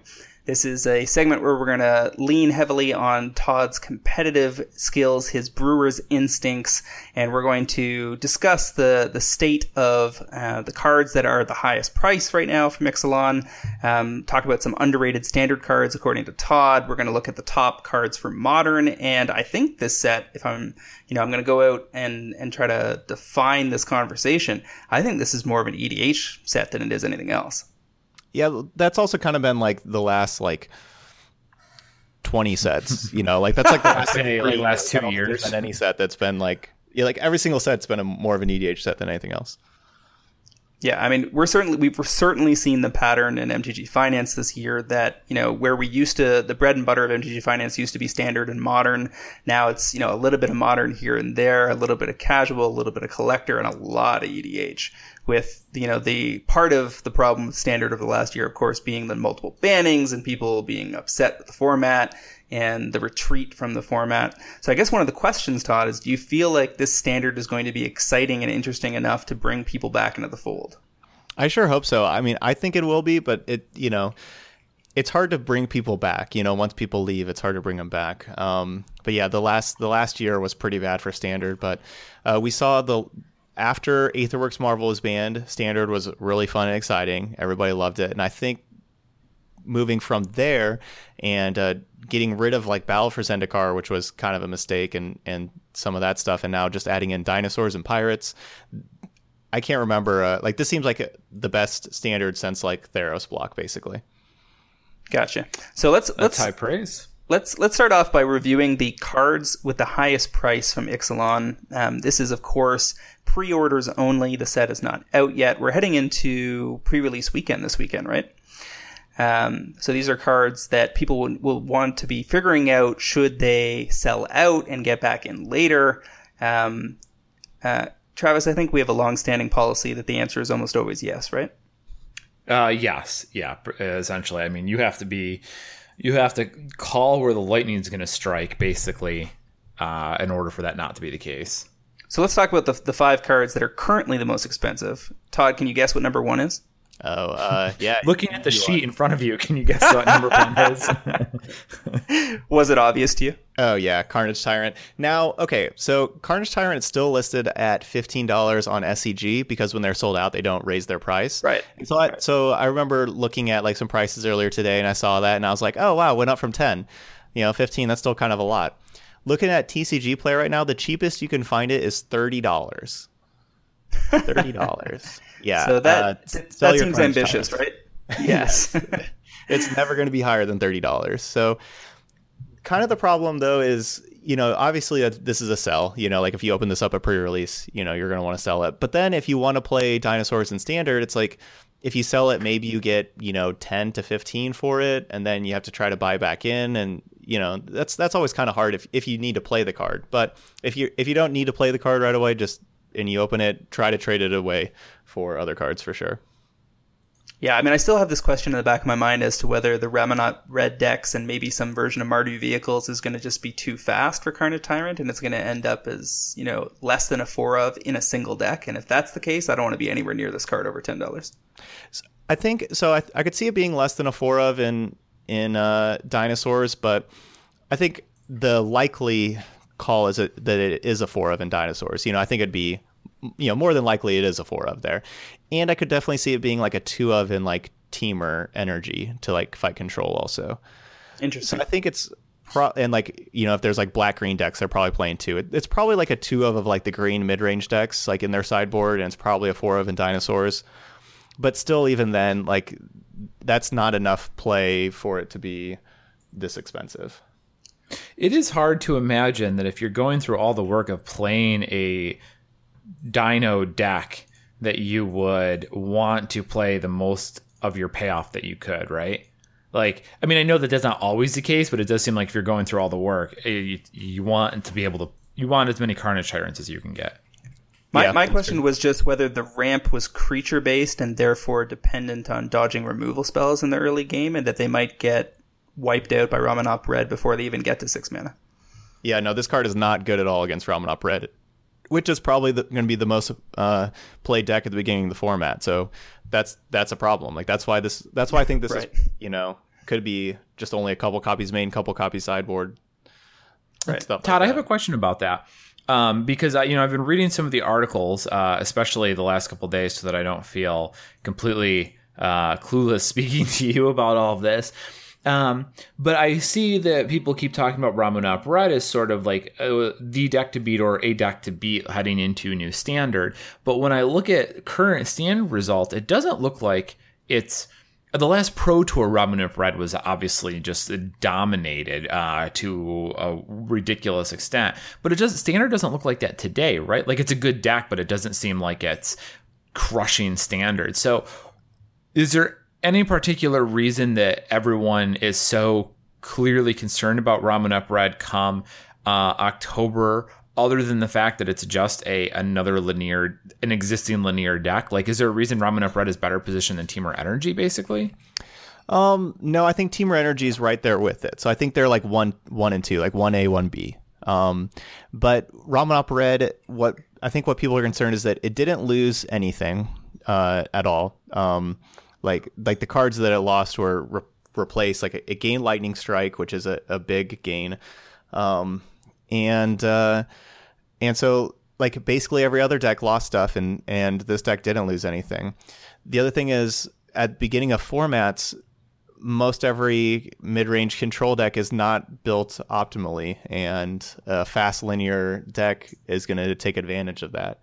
And then thirdly, their best card, Hazoret the Fervent, has gotten even better with the removal of Grasp of Darkness from the format. And there really isn't very many good answers at all. Both Grasp of Darkness, Declaration in Stone, and then I guess also Stasis Snare, all Blessed Alliance also. All the ways to get rid of Hazoret under 4 mana have basically gone away. It looks like we're looking at 4 mana stuff like Settle the Wreckage, Vraska's Contempt, Cast Out as like the real answers. And so their deck is just looking very powerful and very easy to build to start the standard season. Okay, now that's the type of insight that's tricky for someone like myself to catch, is the only good answers under 4 mana are gone, which, you really have to have a good feel for the card pool in order to kind of catch that, which I certainly didn't. I feel like, we've seen a lot of these red, aggro decks do well in standard over, say, the last 5 years. It's happened at least 3 or 4 times. Where for a while, red decks were kind of off the scene completely, and then they came back with a vengeance. But one of the things that really stands out about this deck is its namesake card, right? Ramunap Ruins being colorless damage in the late game, sacking deserts to get the last 2 to 4 points in is huge, right? Oh yeah, that's what made the deck, because the deck really didn't show up until Hour of Devastation, and all they gained from Hour of Devastation was Ramunap Ruins and Earthshaker Kenra. So Earthshaker Kenra gave them just a 2-drop that was just amazing early and gave them another threat late. And so still having access to those. But yeah, that just shows how good Ramunap Ruins actually was, that it basically made the deck. It gave the deck the reach that it needed. Now Lightning Strike's going to give it even more reach too. Right. So here's another a factor we should figure into our evaluations of Ixalan, which is a little unique versus some of all of the sets in the last 18 months. There are no masterpieces in this set. Yeah, that's true. That's a good point. That's going to really raise up the prices that we're not really used to. Right. So, I mean, for years, rares, good rares in Standard, when Standard was popular, could easily hit $10 to $15. Then we introduced Mythics, and then we introduced Masterpieces. And the other thing with this set is not only are there no Masterpieces that add some EV back into the rares and Mythics, but I think we can all agree there are very few exciting Mythics. Certainly not many that are going to be 4-ofs. Well, I mean, beyond Carnage Tyrant, what other Mythic is on your radar as a potential 4-of in Standard? Definitely Jace Cunning Castaway. I think that card's pretty good. Really? Oh, yeah. Yeah, Jace is pretty good. But yeah, besides that, it's mostly all rare driven. The other thing to kind of note about this is not only that there's no Masterpieces, but let's go back to the last set that there were no Masterpieces. That was Eldritch Moon and Shadows over Innistrad.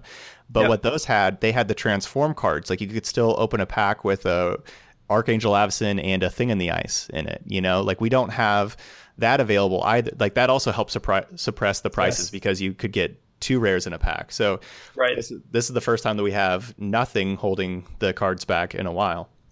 Yeah, this looks like a set from like 5-10 years ago almost. Mm-hmm. When was the last time we had that? Where we didn't have, there was no flip card, no Masterpiece. That'd have been right before Battle for Zendikar. What was right before Battle for Zendikar?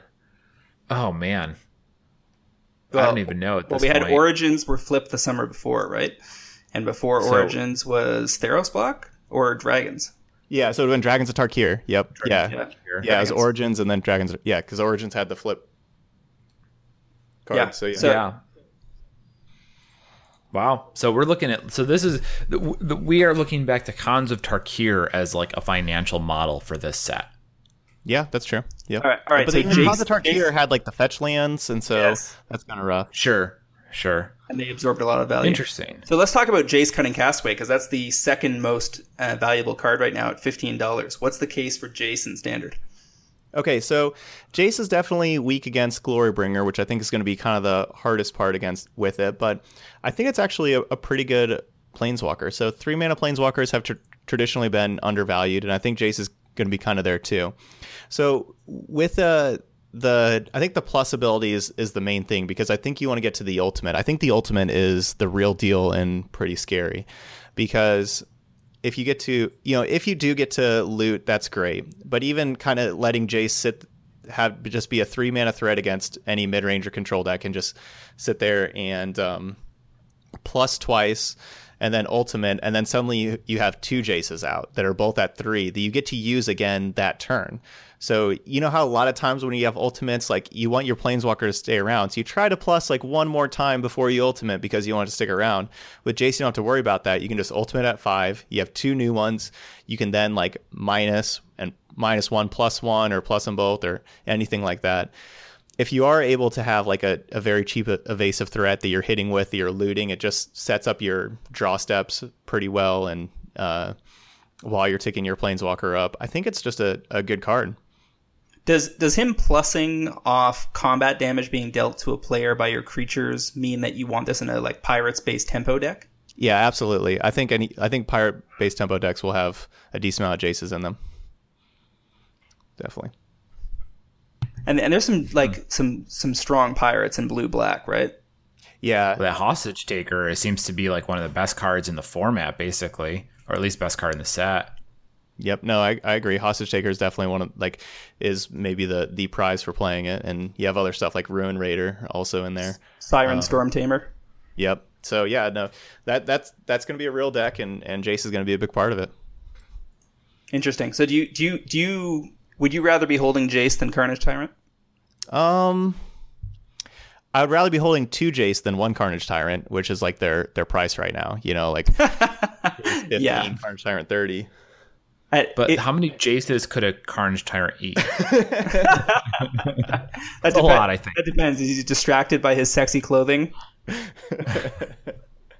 So yeah, no. Out of the top 5 cards, I think the only one that I would be interested in buying or holding would be Jace. Like I'd be interested in holding Jace if I opened it.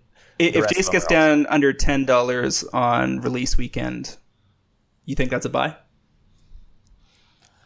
I mean, I don't know. $10 is still a lot. So I think it's going to just basically be around a $10 to $20 card, the whole time, that like for a while. I don't think it's going to go lower than 10. I don't think it's going to go above 20.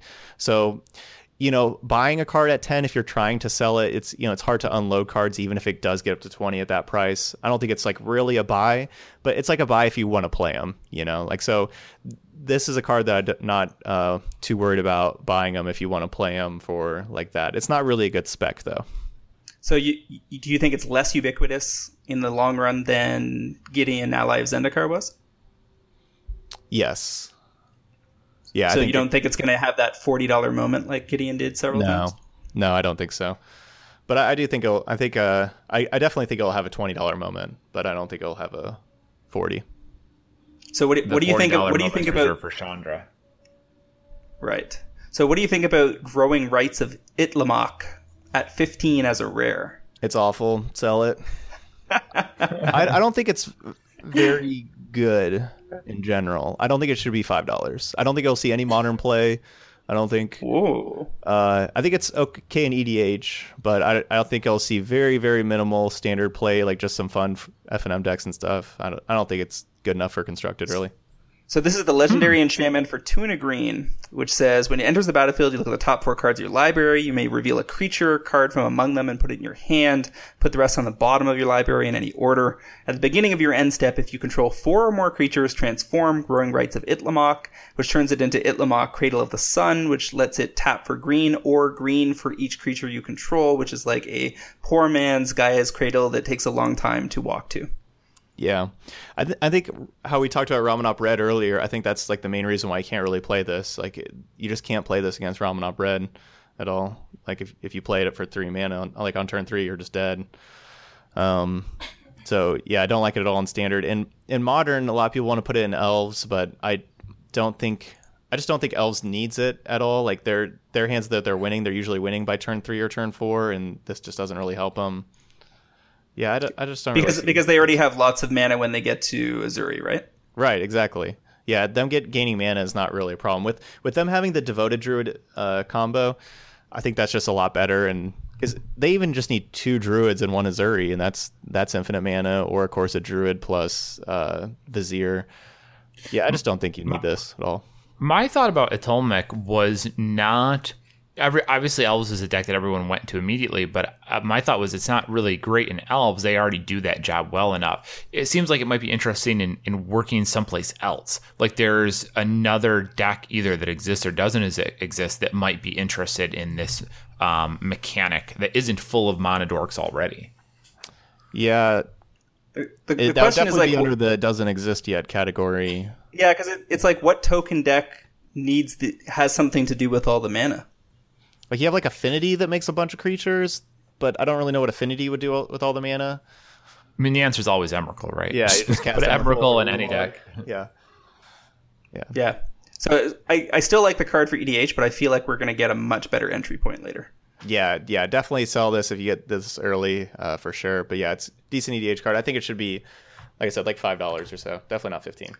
So the other 2 cards over $10 in the set are Vraska Relic Seeker and Huatli Warrior Poet. Can we agree that these are occasional role players in the format that probably can't hold that price tag? Yep. These are your Ob Nixilis. They're going to be like whatever Ob Nixilis was. Just sell them. Yeah. Low. All right. So let's talk a little bit about the cards you think are underrated in Standard right now. Okay. So I was kind of going through the spoilers and trying to find like the cards that looked like decent buys or pickups, So like these are the cards that I think you should be trading for at pre-release if you're somebody that likes to trade.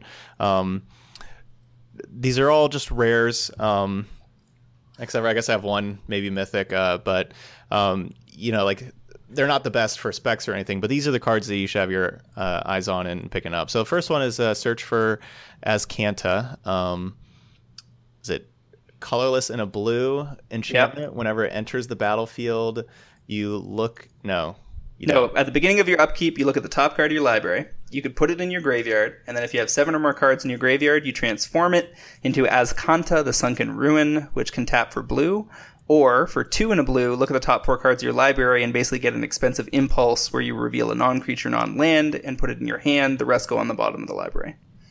very nicely. Frankly, I'm disappointed Todd doesn't have this card memorized already. Yeah, no, I was trying to do it off of memory, but then I was just thinking of the growing rights of Itlimoc that we're talking about. But. Yeah. So you think this is a control card? Yeah, I think this is definitely a control card. I think this is one of the strongest cards of the set. It's still in the looks like it's in like the $4 to $5 range right now, so it's not the cheapest rare. But as we said before, rares can be, they do have a higher ceiling here than they have in past sets. But I think this is one of the best cards in the set. So not only for standard, I think this is the easy include in standard control, but I think this is also a good modern card, honestly. Out of like my attention. Out of the sets, I think this is one of the best modern cards here in the set. I know like my friend Tom Ross, he put this in he's already put this in Infect sideboard. Like this is a real good card for Infect just having their sideboard for just the card advantage. And I think this can just go in just lots of control decks and everything, or just even mid-range blue creature decks that want to fight against control for their sideboard. So one of the things that makes this especially good in Modern, right, is the presence of fetch lands filling the graveyard, things like Mishra's Bauble filling the graveyard, Thought Scour filling the graveyard. All of that is what leads this to be Modern playable, right? Yeah, and it just works really well with cards like Snapcaster Mage, for example. Like, you maybe want some more cards in your graveyard, so Search can help you with that. Maybe you have Delve Threats, so you want more cards in your graveyard. Search can help you with that.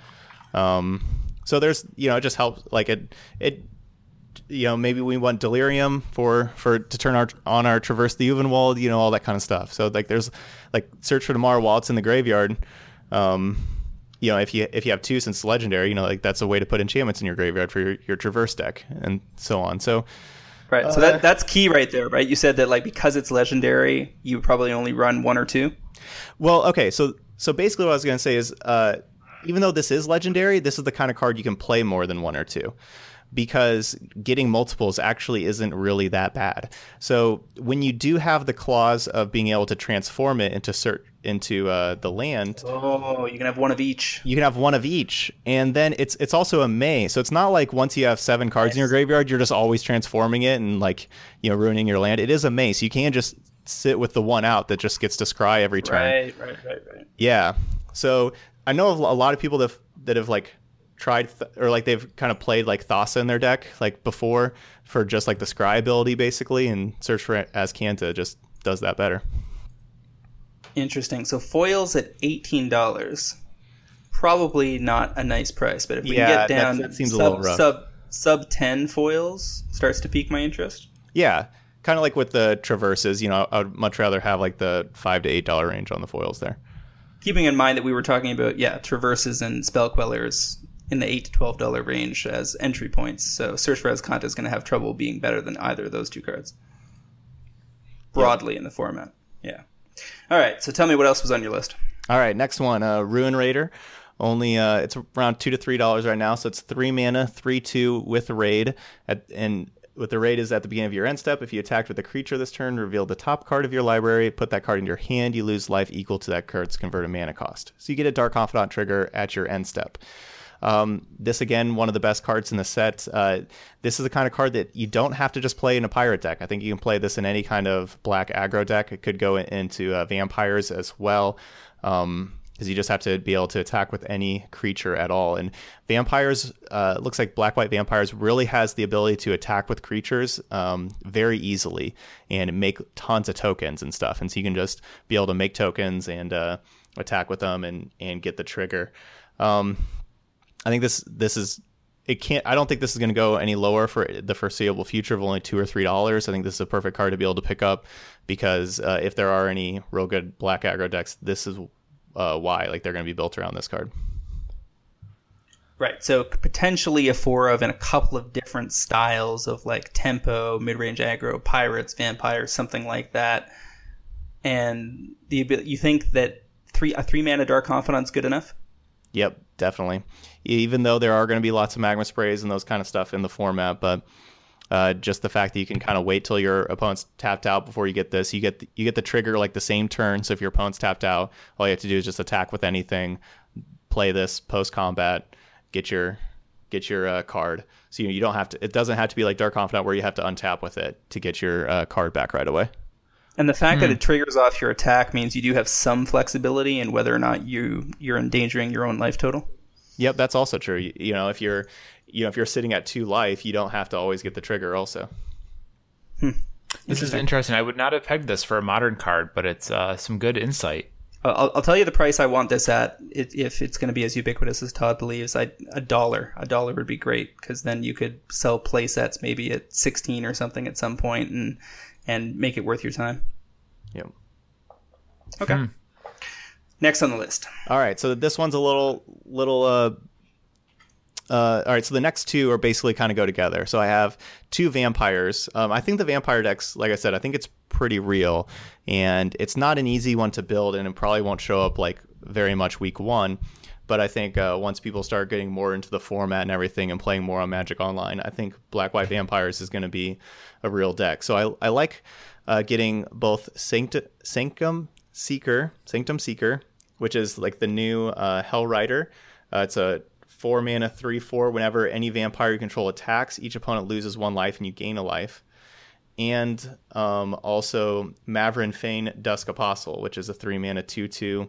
Whenever one or more of your vampires attack, create a 1/1 vampire with lifelink. So I think one thing that vampires, especially this black-white deck, really has going for it is I think it could be the foil of Ramunap Red. I think this could be like the natural way to beat Ramunap Red. Because of all the lifelink?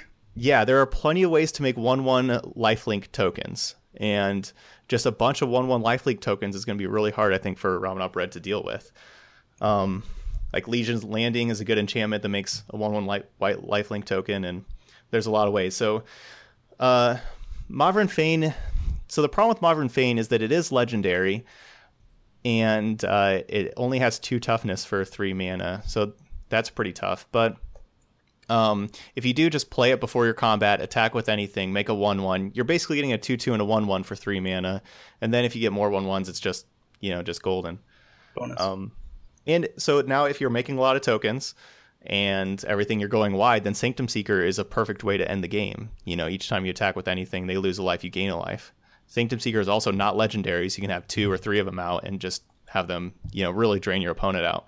So both cards you can probably find for under $1 right now. I think they're perfect cards to be picking up, especially if that's the kind of deck you want to play. But those are some good underrated cards right now. Legion's Landing seems important in that build. Oh yeah, no, Legion Landing is definitely a 4 of, even though it's a legendary enchantment. But yeah, that's a real important card for sure. That one's a little more expensive, so I didn't have that under the underrated part. Has the same benefit of being able to have the enchantment and the forward out at the same time. Yeah. That's the one where like it doesn't do anything on the battlefield. When you just attack with your 3 creatures, you transform it, so it doesn't really matter. But you can have like your 1 land out and your forward or whatever, and make a token, attack with stuff, flip over the new one, be able to make another token. It's kind of nice. Right. If you're flooded, you've got a couple different ways to make use. Yeah. All right, so vampires might be a real deck. Look for these things maybe in some of these rares in the 50 cent to $1 range during release weekend. Maybe trade into a pile of them. These aren't the kind of specs I love generally these days, especially before I see how well Standard's doing as a whole. Like I want to hear from some local store owners in my network and get a sense of how well the pre-release goes, how well the first couple weeks of Standard go before I'm going to jump both feet in on this. But interesting to see your thoughts on what you think is going to develop. These are better for like, these aren't the best specs to be able to flip for money here. These are really for your players that if you're going to be playing Standard, like target these cards at your pre-release, pick them up, get your play sets. This is the toolbox. Yeah. Mm-hmm. Two more of these. We got 2 dinosaurs. Burning Sun's Avatar, which we talked about before. I definitely think that's Standard playable. It's the kind of card that whenever I first looked at it, I was like, okay, 6 mana. It's just this big, dumb dinosaur. But 6 mana is not that hard for their deck, and it's really powerful if you can play it, especially with haste. It was the buy box promo, but you can probably find them around 50 cents, and I think it's a good pickup. And then also, I was surprised about how cheap Deathgorge Scavenger is. So Deathgorge Scavenger is 3 mana, 3/2. Whenever it enters the battlefield or attacks, you may exile a creature or exile any card from any graveyard. If it's a creature card, you gain 2 life, and if it's a non-creature, it gets +1/+1 until end of turn. So I think this is going to be one of the keys for Dinosaurs to be able to beat Ramunap Red. It's going to be a nice life gain card to have in the main deck. And with the ability to have haste with a lot of these Dinosaurs, you can get the trigger twice the turn you play it. You can play it, it enters the battlefield, you can either give it +1/+1 or gain 2 life and then attack with it, and then again trigger again. So you could be attacking with a 5/4 haste for 3 mana if you have any of those ways to give your Dinosaurs haste. I think it's just an easy 4 of in the Dinosaur deck. I think it's the perfect 3-drop, and so I was surprised it was only around $1.50 to $2 right now. Feels like the kind of card that people have trouble wrapping their head around until they really see it like warm up. I feel like Tireless Tracker, when it first appeared on the scene, was a card that was vastly underestimated. Yeah. Yeah, no, I agree with that. So yeah, I could definitely see this is probably out of all those so far, this is probably would be the best monetarily spec, because I could see this being up to like an $8 to $10 card. Because I think this is just a 4 of in every Dinosaur deck, and could also just be in other decks for people that want other just green decks that want a way to gain life, but then also want like a threat versus control. So it's really nice how it does both of those. Interesting. Cool. Good list. All right, let's talk about cards in Ixalan that matter for Modern. We touched on Opt earlier. You said that you think Jace Cunning Castaway is an interesting Modern card. Foils for Jace are sitting at $33 or so. I think we all can agree we want that to come down before we pay any attention. Yep. Growing Rights of Itlimoc foils are at $50. I'm out. Based on... Yeah. You're out. So if we pop one of those this weekend... sounds like if you don't think it's going to do anything in Standard and it's not going to get anywhere in Modern anytime soon, we want to let the bottom fall right out on that card and look at it again for EDH, right? Oh yeah, I'll try to get like some kind of invocation or something for it. Right. So what about Legion's Landing and Black-White tokens in Modern? I don't like it really. Not at like the $13 price tag is what it looks like the foils are going at right now. I think that number can go down a long ways. Like as we talked about before with like Traverse Spellqueller, like Legion Landing is not as good as those, and I would want it to be less than $5 before I'd be interested at all in it. And this is a fall set rare versus say a winter small set rare. So there's that factor. I mean, it is balanced against the lack of great mythics and the lack of masterpieces, and yet how many would you even run in Black-White tokens? I mean, that's a deck I play, and it's competing against Inquisition, Thoughtseize, Path, and Fatal Push. Yeah, I don't think it's really even. I don't think it's powerful enough for that deck, honestly, because like your it doesn't payoff get enough is bodies on starting the to play ground 4 fast mana enough, for right? 1/1s, and I just don't feel like that's good enough. Right, it's too slow. Yep. Mm-hmm. So it's probably, we'll talk about it more for EDH. Search for Azcanta, you think does make it in Modern? We talked about that a little bit. Foils are at $18. I think we want that. Brutal. We want that to come down, yeah? Yeah, but still good Modern card, good commander card. Yeah, it's a real solid card, one of the best in the set. But still, that foil price needs to come down. What about Kopala, Warden of Waves in Modern Merfolk? Hate it. Off it. Yeah. Who was it? Arilax or somebody was talking about how bad this card was too. It just doesn't do anything well enough, and it's not mana efficient enough either. They probably test it a 1 or a 2 of and then decide to leave it out? Yeah, probably. Is there anything else for Modern we haven't mentioned that's caught your eye? Yeah, the card that I'm looking forward to the most in Modern, which we haven't mentioned at all yet tonight, is Shaper's Sanctuary. Green, just singular green enchantment. Whenever any of your creatures become a target of a spell or ability from your opponent, you get to draw a card. So I think that's just a really good card in a deck like Elves that struggle against a bunch of removal, a deck like any kind of Collected Company deck, even I think a deck like Affinity I think Affinity could be playing it in their sideboard as well against all these control decks that have so many different removal spells. Each one they use, you get to draw a card. And it's only a singular green investment, so it's not like a huge mana investment to get your value back. I think that's going to be a really important sideboard card in Modern. Would it earn a sideboard slot in Value Town? Oh yeah, definitely. Yep, I'm looking forward to putting it in there. Single copy? Yep, probably just single copy to start with.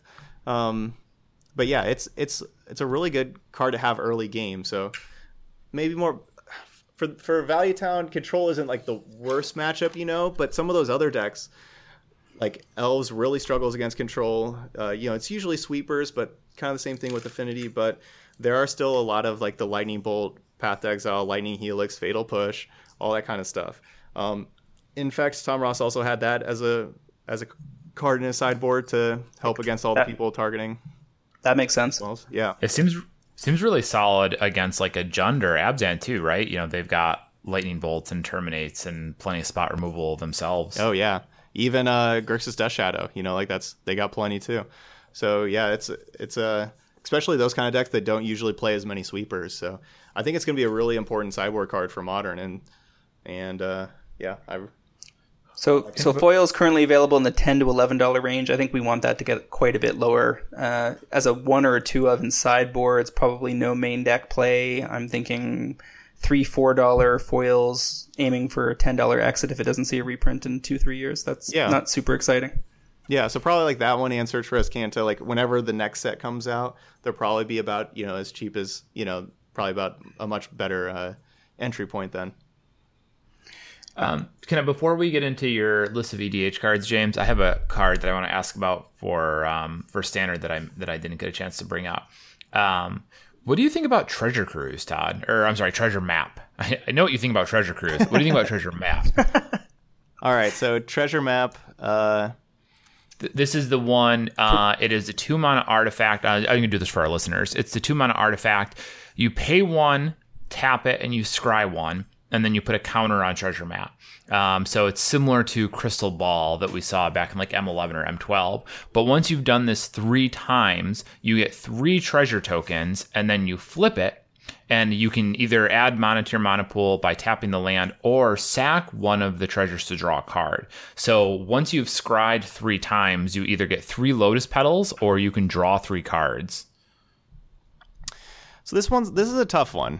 This is definitely a lot harder card to evaluate than I think probably any card we've had so far. On the face, I don't think it will be good enough. I think it's going to be kind of too slow against like Ramunap Red and other things. Like I could see like while you're doing this, Temur Displace, Servant of the Conduit, into Chandra, into Glorybringer. It's hard to imagine that this is going to be good enough there. The other thing about treasure tokens are very valuable early game when you want to empty your hand, but not valuable late game. So the way that like this allows you to turn your treasure tokens into basically like clues, that's pretty nice, because clue tokens are kind of the opposite. They're not very valuable early game when you're trying to play stuff, but they're extremely valuable in the late game when you don't have anything. So treasures are kind of the opposite of clues. So that's why they can't really print like a 1-mana card that gets you a treasure like that. Thraben Inspector was a 1-mana card that gave you a clue, because treasures are just so valuable early. Well, I will tell you that my thought when I looked at this was that it definitely struck me as a little slow, but I could see it slotting into control, which is going to be happy, especially if they have a dearth of effects at, early in the game. It doesn't do a lot to interact with your opponent, but it does give you the ability to kind of try and get to your wraths a little more cleanly, and then it either sets you up to cast like the 7-mana draw spell, or just gives you more fuel for after you've kind of exhausted your hand by turn 6 or 7. And I could also see it possibly fitting into a Ram strategy, because you basically scry away excess lands or look for lands, depending, try to find the correct half of your deck for whatever stage of the game it is. And then suddenly it blows up with 3 mana, and now you can cast your 10 or 11 drop on turn like 7 type of thing. Yeah, I could see that. There's not a whole lot of good 10 or 11, like there's not I don't know if the payoffs are there for ramp anymore in the format. Sure. I think this card's very similar to one of Zach Elsick's favorites from the set that he used to play in Blue Black Control for the last format, was Sunset Pyramid. from Hour of Devastation, which was the 2-mana artifact that Right. entered with 3 brick counters. You could pay 2 and remove a brick counter and draw a card, or also pay 2 and scry 1. I know he really liked that card, but I think it's kind of the similar slot there, which I just don't think it's going to be. I think this is going to be like an under the dollar card, but it may show up as a one of in some decks and everything. It's hard to imagine playing this in control when you have stuff like the 2 mana with X, draw X cards and then discard 1. You know, when we have such good card draw that we have in this format. Yeah, I suppose maybe tomorrow. this is a victim. Yeah, maybe this is a victim of the sort of the metagame. Like it would have been good in other formats, but there's too much competition in this particular format for it to really stretch its. I mean, the format needs to be slow enough for the mana expenditure over multiple turns to justify not casting threats or answers, and that I think. Well, you get a Black Lotus. Yeah. All right, so let's jump into these EDH cards. Back to Growing Rights of Itlimoc, which in EDH, 4 creatures, no problem. Now you have a Cradle. Cradle is in very high demand in EDH, and lots of people can't afford it because it's only going up. It's a reserve list card, super expensive, and only going to get more so. I think Cradle's going to hit 1,000. And is an excellent place to park some cash if you want fire and forget style MTG finance. And on that basis alone, I think that, and the fact that like doubling season token attracts the strategies, all like to have lots of creatures on the table, and rights just plays into all of that. Yep, I love it. It's perfect for EDH. But $50 foils are not where we want to enter on this card. Yeah. We want people to be very disappointed with it for standard and modern, have this drop into the basement, and then pick up a ton of them. Yep. All right. So next, what's got me excited about this set for the long term is there are so many flip colorless cards that do things that are relevant in EDH. Like this looks like they went out of their way to set up a bunch of new potential staples in the format. So next on my list is Thaumatic Compass. This is the 2-mana artifact. For 3 and a tap, you search your library for a basic land card, reveal it, put it in your hand, then shuffle your library. At the beginning of your end step, if you control 7 or more lands, you transform it into Spires of Orazca, which can tap for colorless, or it's a Maze of Ith. Untap target attacking creature and opponent controls and remove it from combat. Maze of Ith is a popular card in EDH, super useful to be able to rattlesnake people away from attacking you with their best creature and wasting their attack step. Thaumatic Compass ramps in EDH, which is always good, and then turns into a useful thing when you don't need to ramp anymore. Yeah, this looks just amazing in EDH, and I actually think that I honestly could see playing this in Constructed also, in Standard. I could see like with the blue-white approach that I played at the last Grand Prix, I could see playing this. So I'm sure like it's like the 5 mana total to search for your basic land card. You're not going to want to do that. Now, you'd probably just not even use the ability, but you'd probably just kind of wait and do your normal things anyway. And then just in the late game, when you have your 7 lands, just play it for 2, end step, just transform it into Maze of Ith. Right. Yeah, like I could definitely see just even playing this in Standard also. If you're holding up a counter spell or something, or an instant speed trick or a removal spell or something, you occasionally search up a land end of turn, take advantage of your bonus mana, but the rest of the time you're just waiting for your 7. Yeah. And we see getting 7 lands in Standard is really not that hard. Like remember Nissa this kind of reminds me of Nissa Vastwood's here, where you know, like with Nissa, I think this is kind of the same type of thing, is where you wouldn't really want to play Nissa on turn 3 a lot of times if you have other things to do because you don't want it to die. I could see this kind of thing where you just want to do other stuff, but then once you hit your 7 lands, you'd play your Nissa, get it to transform right away, or you play your Thaumatic Compass, get it to transform right away. You get another land, and it's also just a Maze of Ith that can add mana. So do you see yourself slotting this into blue-white Approach of the Second Sons? I want to try it out. I wrote an article that came out today on Star City Games that had my list for week 1 Standard, but it did not have this. But this one and another card we'll talk about in a little bit, Primal Amulet, are 2 cards that I'm very interested in that I'm going to be testing that I think have some real promise. So Compass foils are at $28 or so right now. My target on this card is $4 for the foil. Yeah, all So it's these gotta foil wait. prices just seem so high. Yeah. Yeah. EDH hype and lack of sellers, this is pre-order season, and some of the stuff's getting a little overhyped. So we also have Vanquisher's Banner, which is in the same vein as my pick of the week. This is a Tribal Crusade card, which you choose a creature type. It's an artifact for 5 mana. Creatures get +1/+1. So not the +2/+2 you get from Obelisk of Erd, but on the pro side, when you cast a creature spell of the chosen type, you draw a card, which is massive card advantage in a dedicated tribal deck. Foils are actually not that bad right now, $7, but I think they're going to get down into the $3 to $4 range, and then I think you stash away a bunch because give it 2 years and this thing will mature into a $15 to $20 card. Yeah, I like this over Obelisk of Erd just kind of in general. It looks like they're at the same price point. Like, looks like SCG just has 4 in stock for $6 for foil, like near mint. So yeah, like I like that pickup. I think that's like out of so far, like that's one you could pick up at day one, and who doesn't like drawing cards? So you just gotta cast your creature, draw a card. It sounds great. So this next card looks like crazy in EDH, but I'm curious about your thoughts on it in standard. The one I'm talking about is Revel in Riches. This is that weird black enchantment that anytime a creature an opponent controls dies, you create a treasure token, and at the beginning of your upkeep, if you have 10 or more treasures, you win the game. So in EDH, you can basically drop this, wrath the board, and win, which seems crazy. Yeah, this is insane in EDH. I can't even believe this is printed for EDH. I don't think it's good enough for constructed. So the combo I saw was into Marionette Master. Which one's Marionette Master? That's the 6 mana from Kaladesh. It's a 1/3 when it comes into play, and you get 3 servos, or it gets 3+1/+1 tokens. Anytime an artifact dies on your side, the opponent loses life equal to the power of Marionette Master.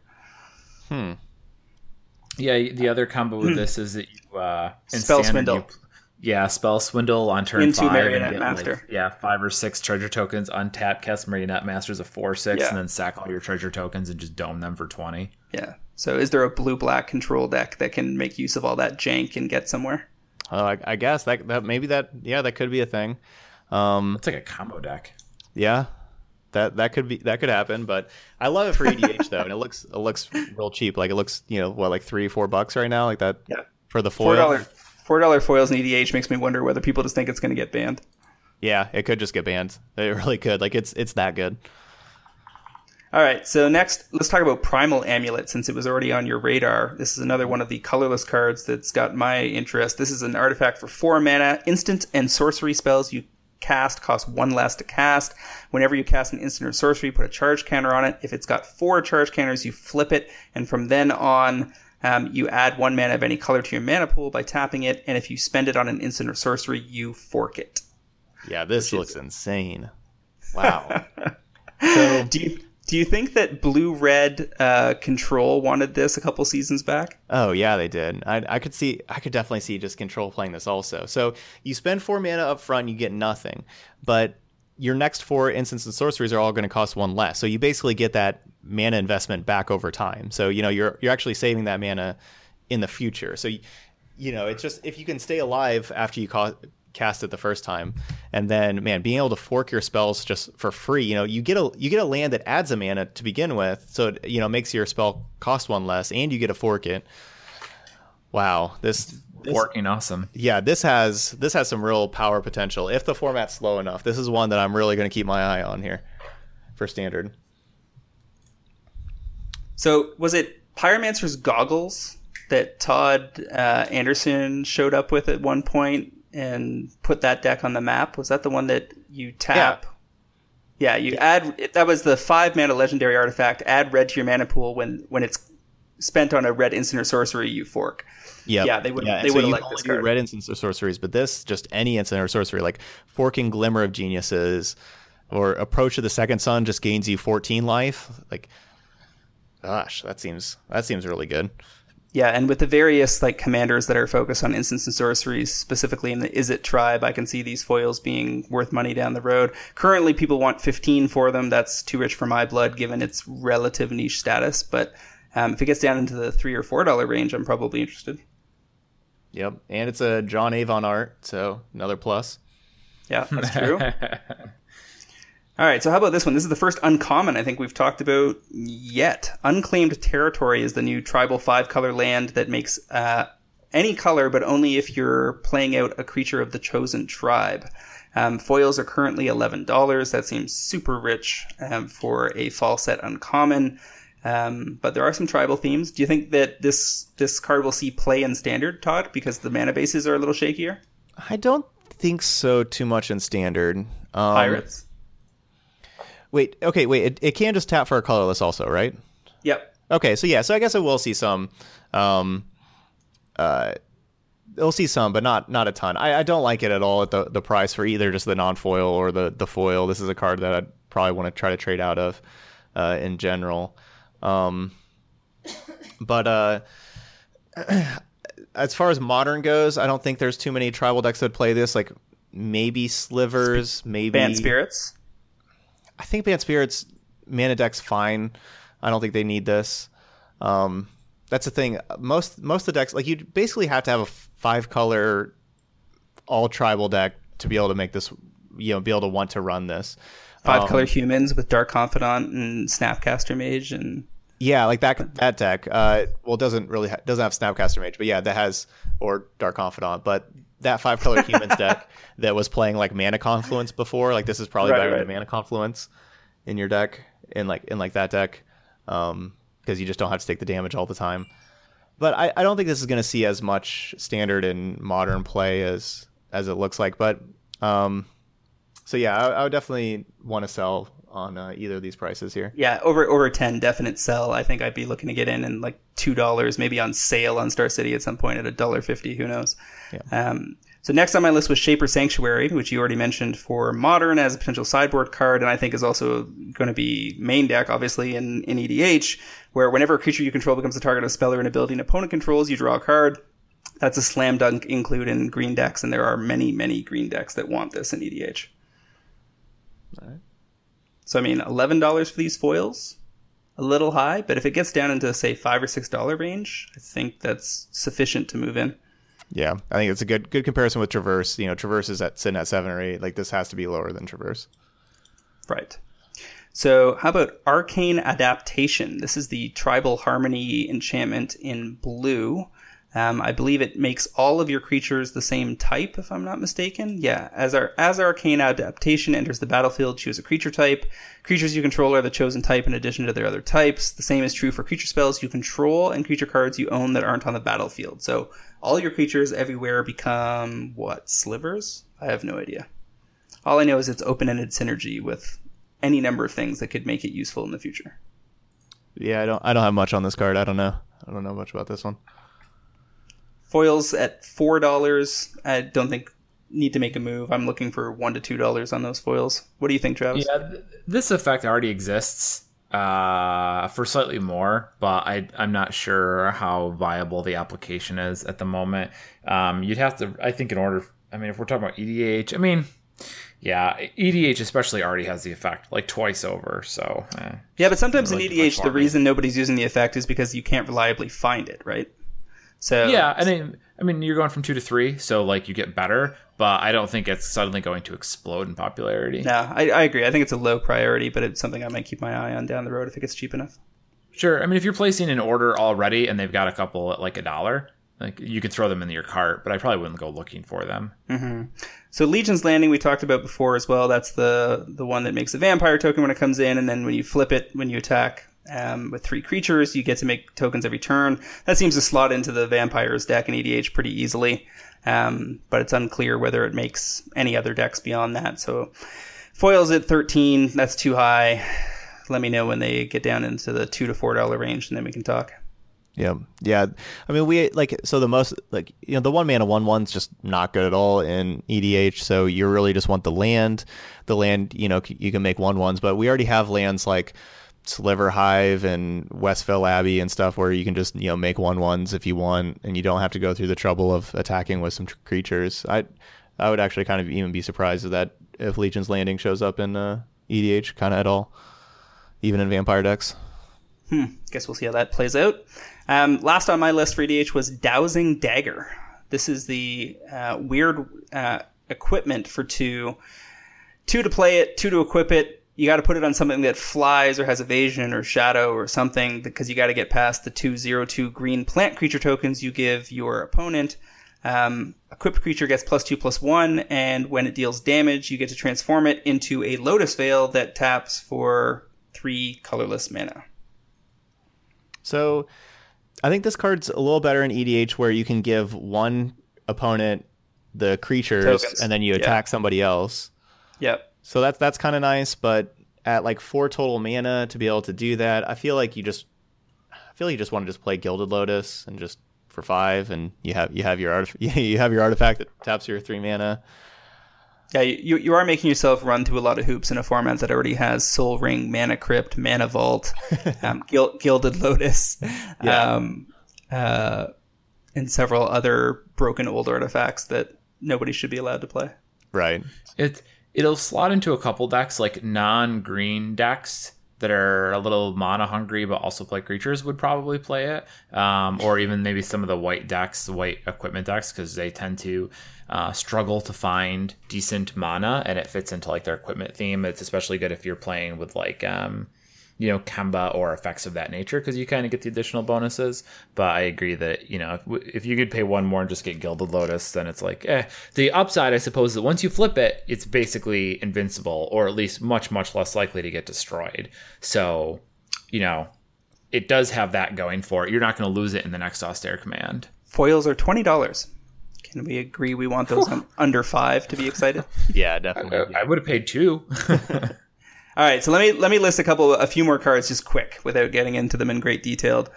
Herald of Secret Streams is the 4-mana merfolk that makes all your creatures with +1/+1 counters unblockable. That might be playable in Atraxa.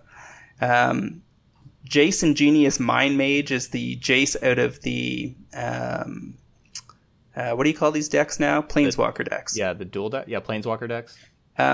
This what do you call this deck that's just got Planeswalkers in it? Yeah, it's a Planeswalker deck.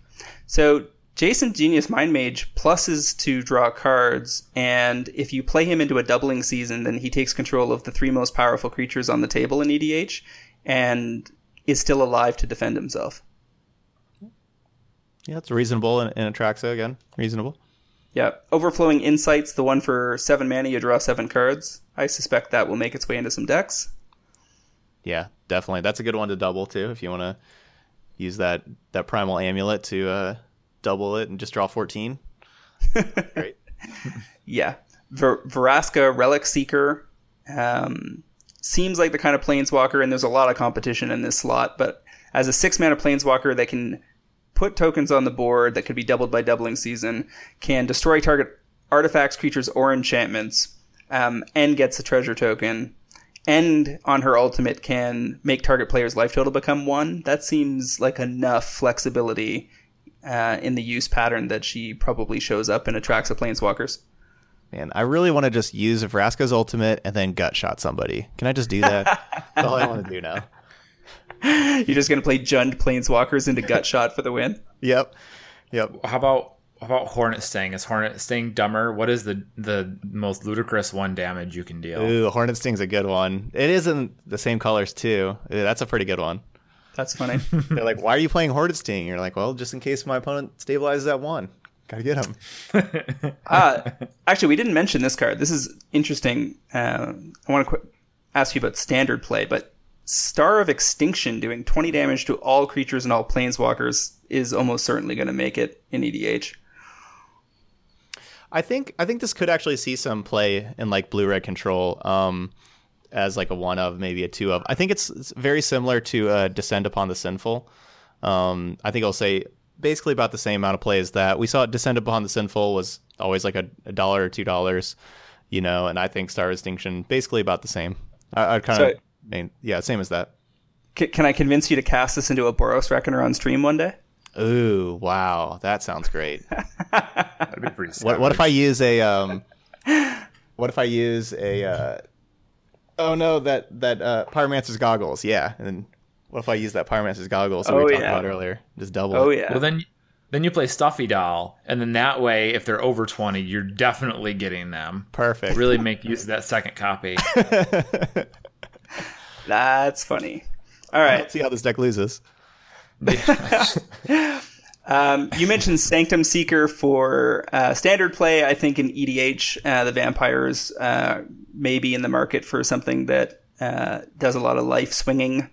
Because that's each opponent loses 1 life whenever you attack with a vampire also. So yeah, I love it. Yep.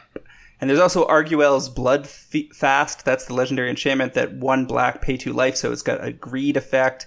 And if you can manage your life total carefully, at 5 life or less at the beginning of your upkeep, you transform it, and then you basically have a life chisel, right? You can sacrifice a creature and gain life equal to its toughness. I don't know what deck wants that effect, but I suspect somebody will find a use for it at some point. Yeah, I can't imagine that card's playable in any format ever. I can't imagine. It's high praise. All right. So well, anybody else got any pet cards out of this set that we haven't mentioned? We did Treasure mention Map was mine. Hostage Taker a little bit. That's a card that my friend Brennan DeCandio just tweeted out a little while ago that he says that the card is broken and you should buy every copy. That's what he said. Interesting. So one thing Hostage Taker does have for it is a very good answer to Hazoret or Glorybringer, like those creatures that are hard to deal with, especially Hazoret. You get to exile it. Did you like it? Go ahead, James. Did you like it even more when it self-exiled itself and went infinite instantly? Oh yeah, no, that was the best. Yeah, I love having games just end with me coming out on Moto on turn 4 by accidentally casting this card. That was the M. Night Shyamalan twist. Oh, he kidnapped himself. This card, I would be all about this card, but blue-black is rough, right? Like now you are at like 1, maybe 2 decks. Yeah. And compared to like Walking Ballista, which was 7 of them. Exactly. That was the last card that he was like, this card's broken by all of them, was Walking Ballista.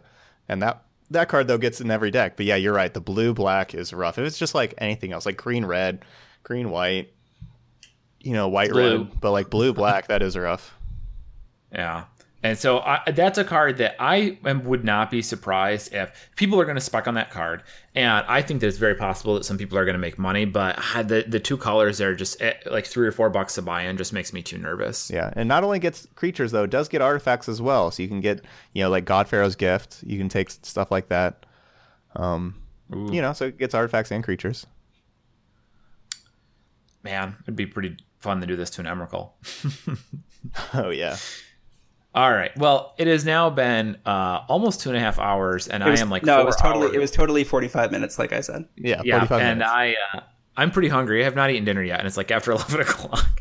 So I'm going to wrap this up here. Let's see. James, where can our listeners find you?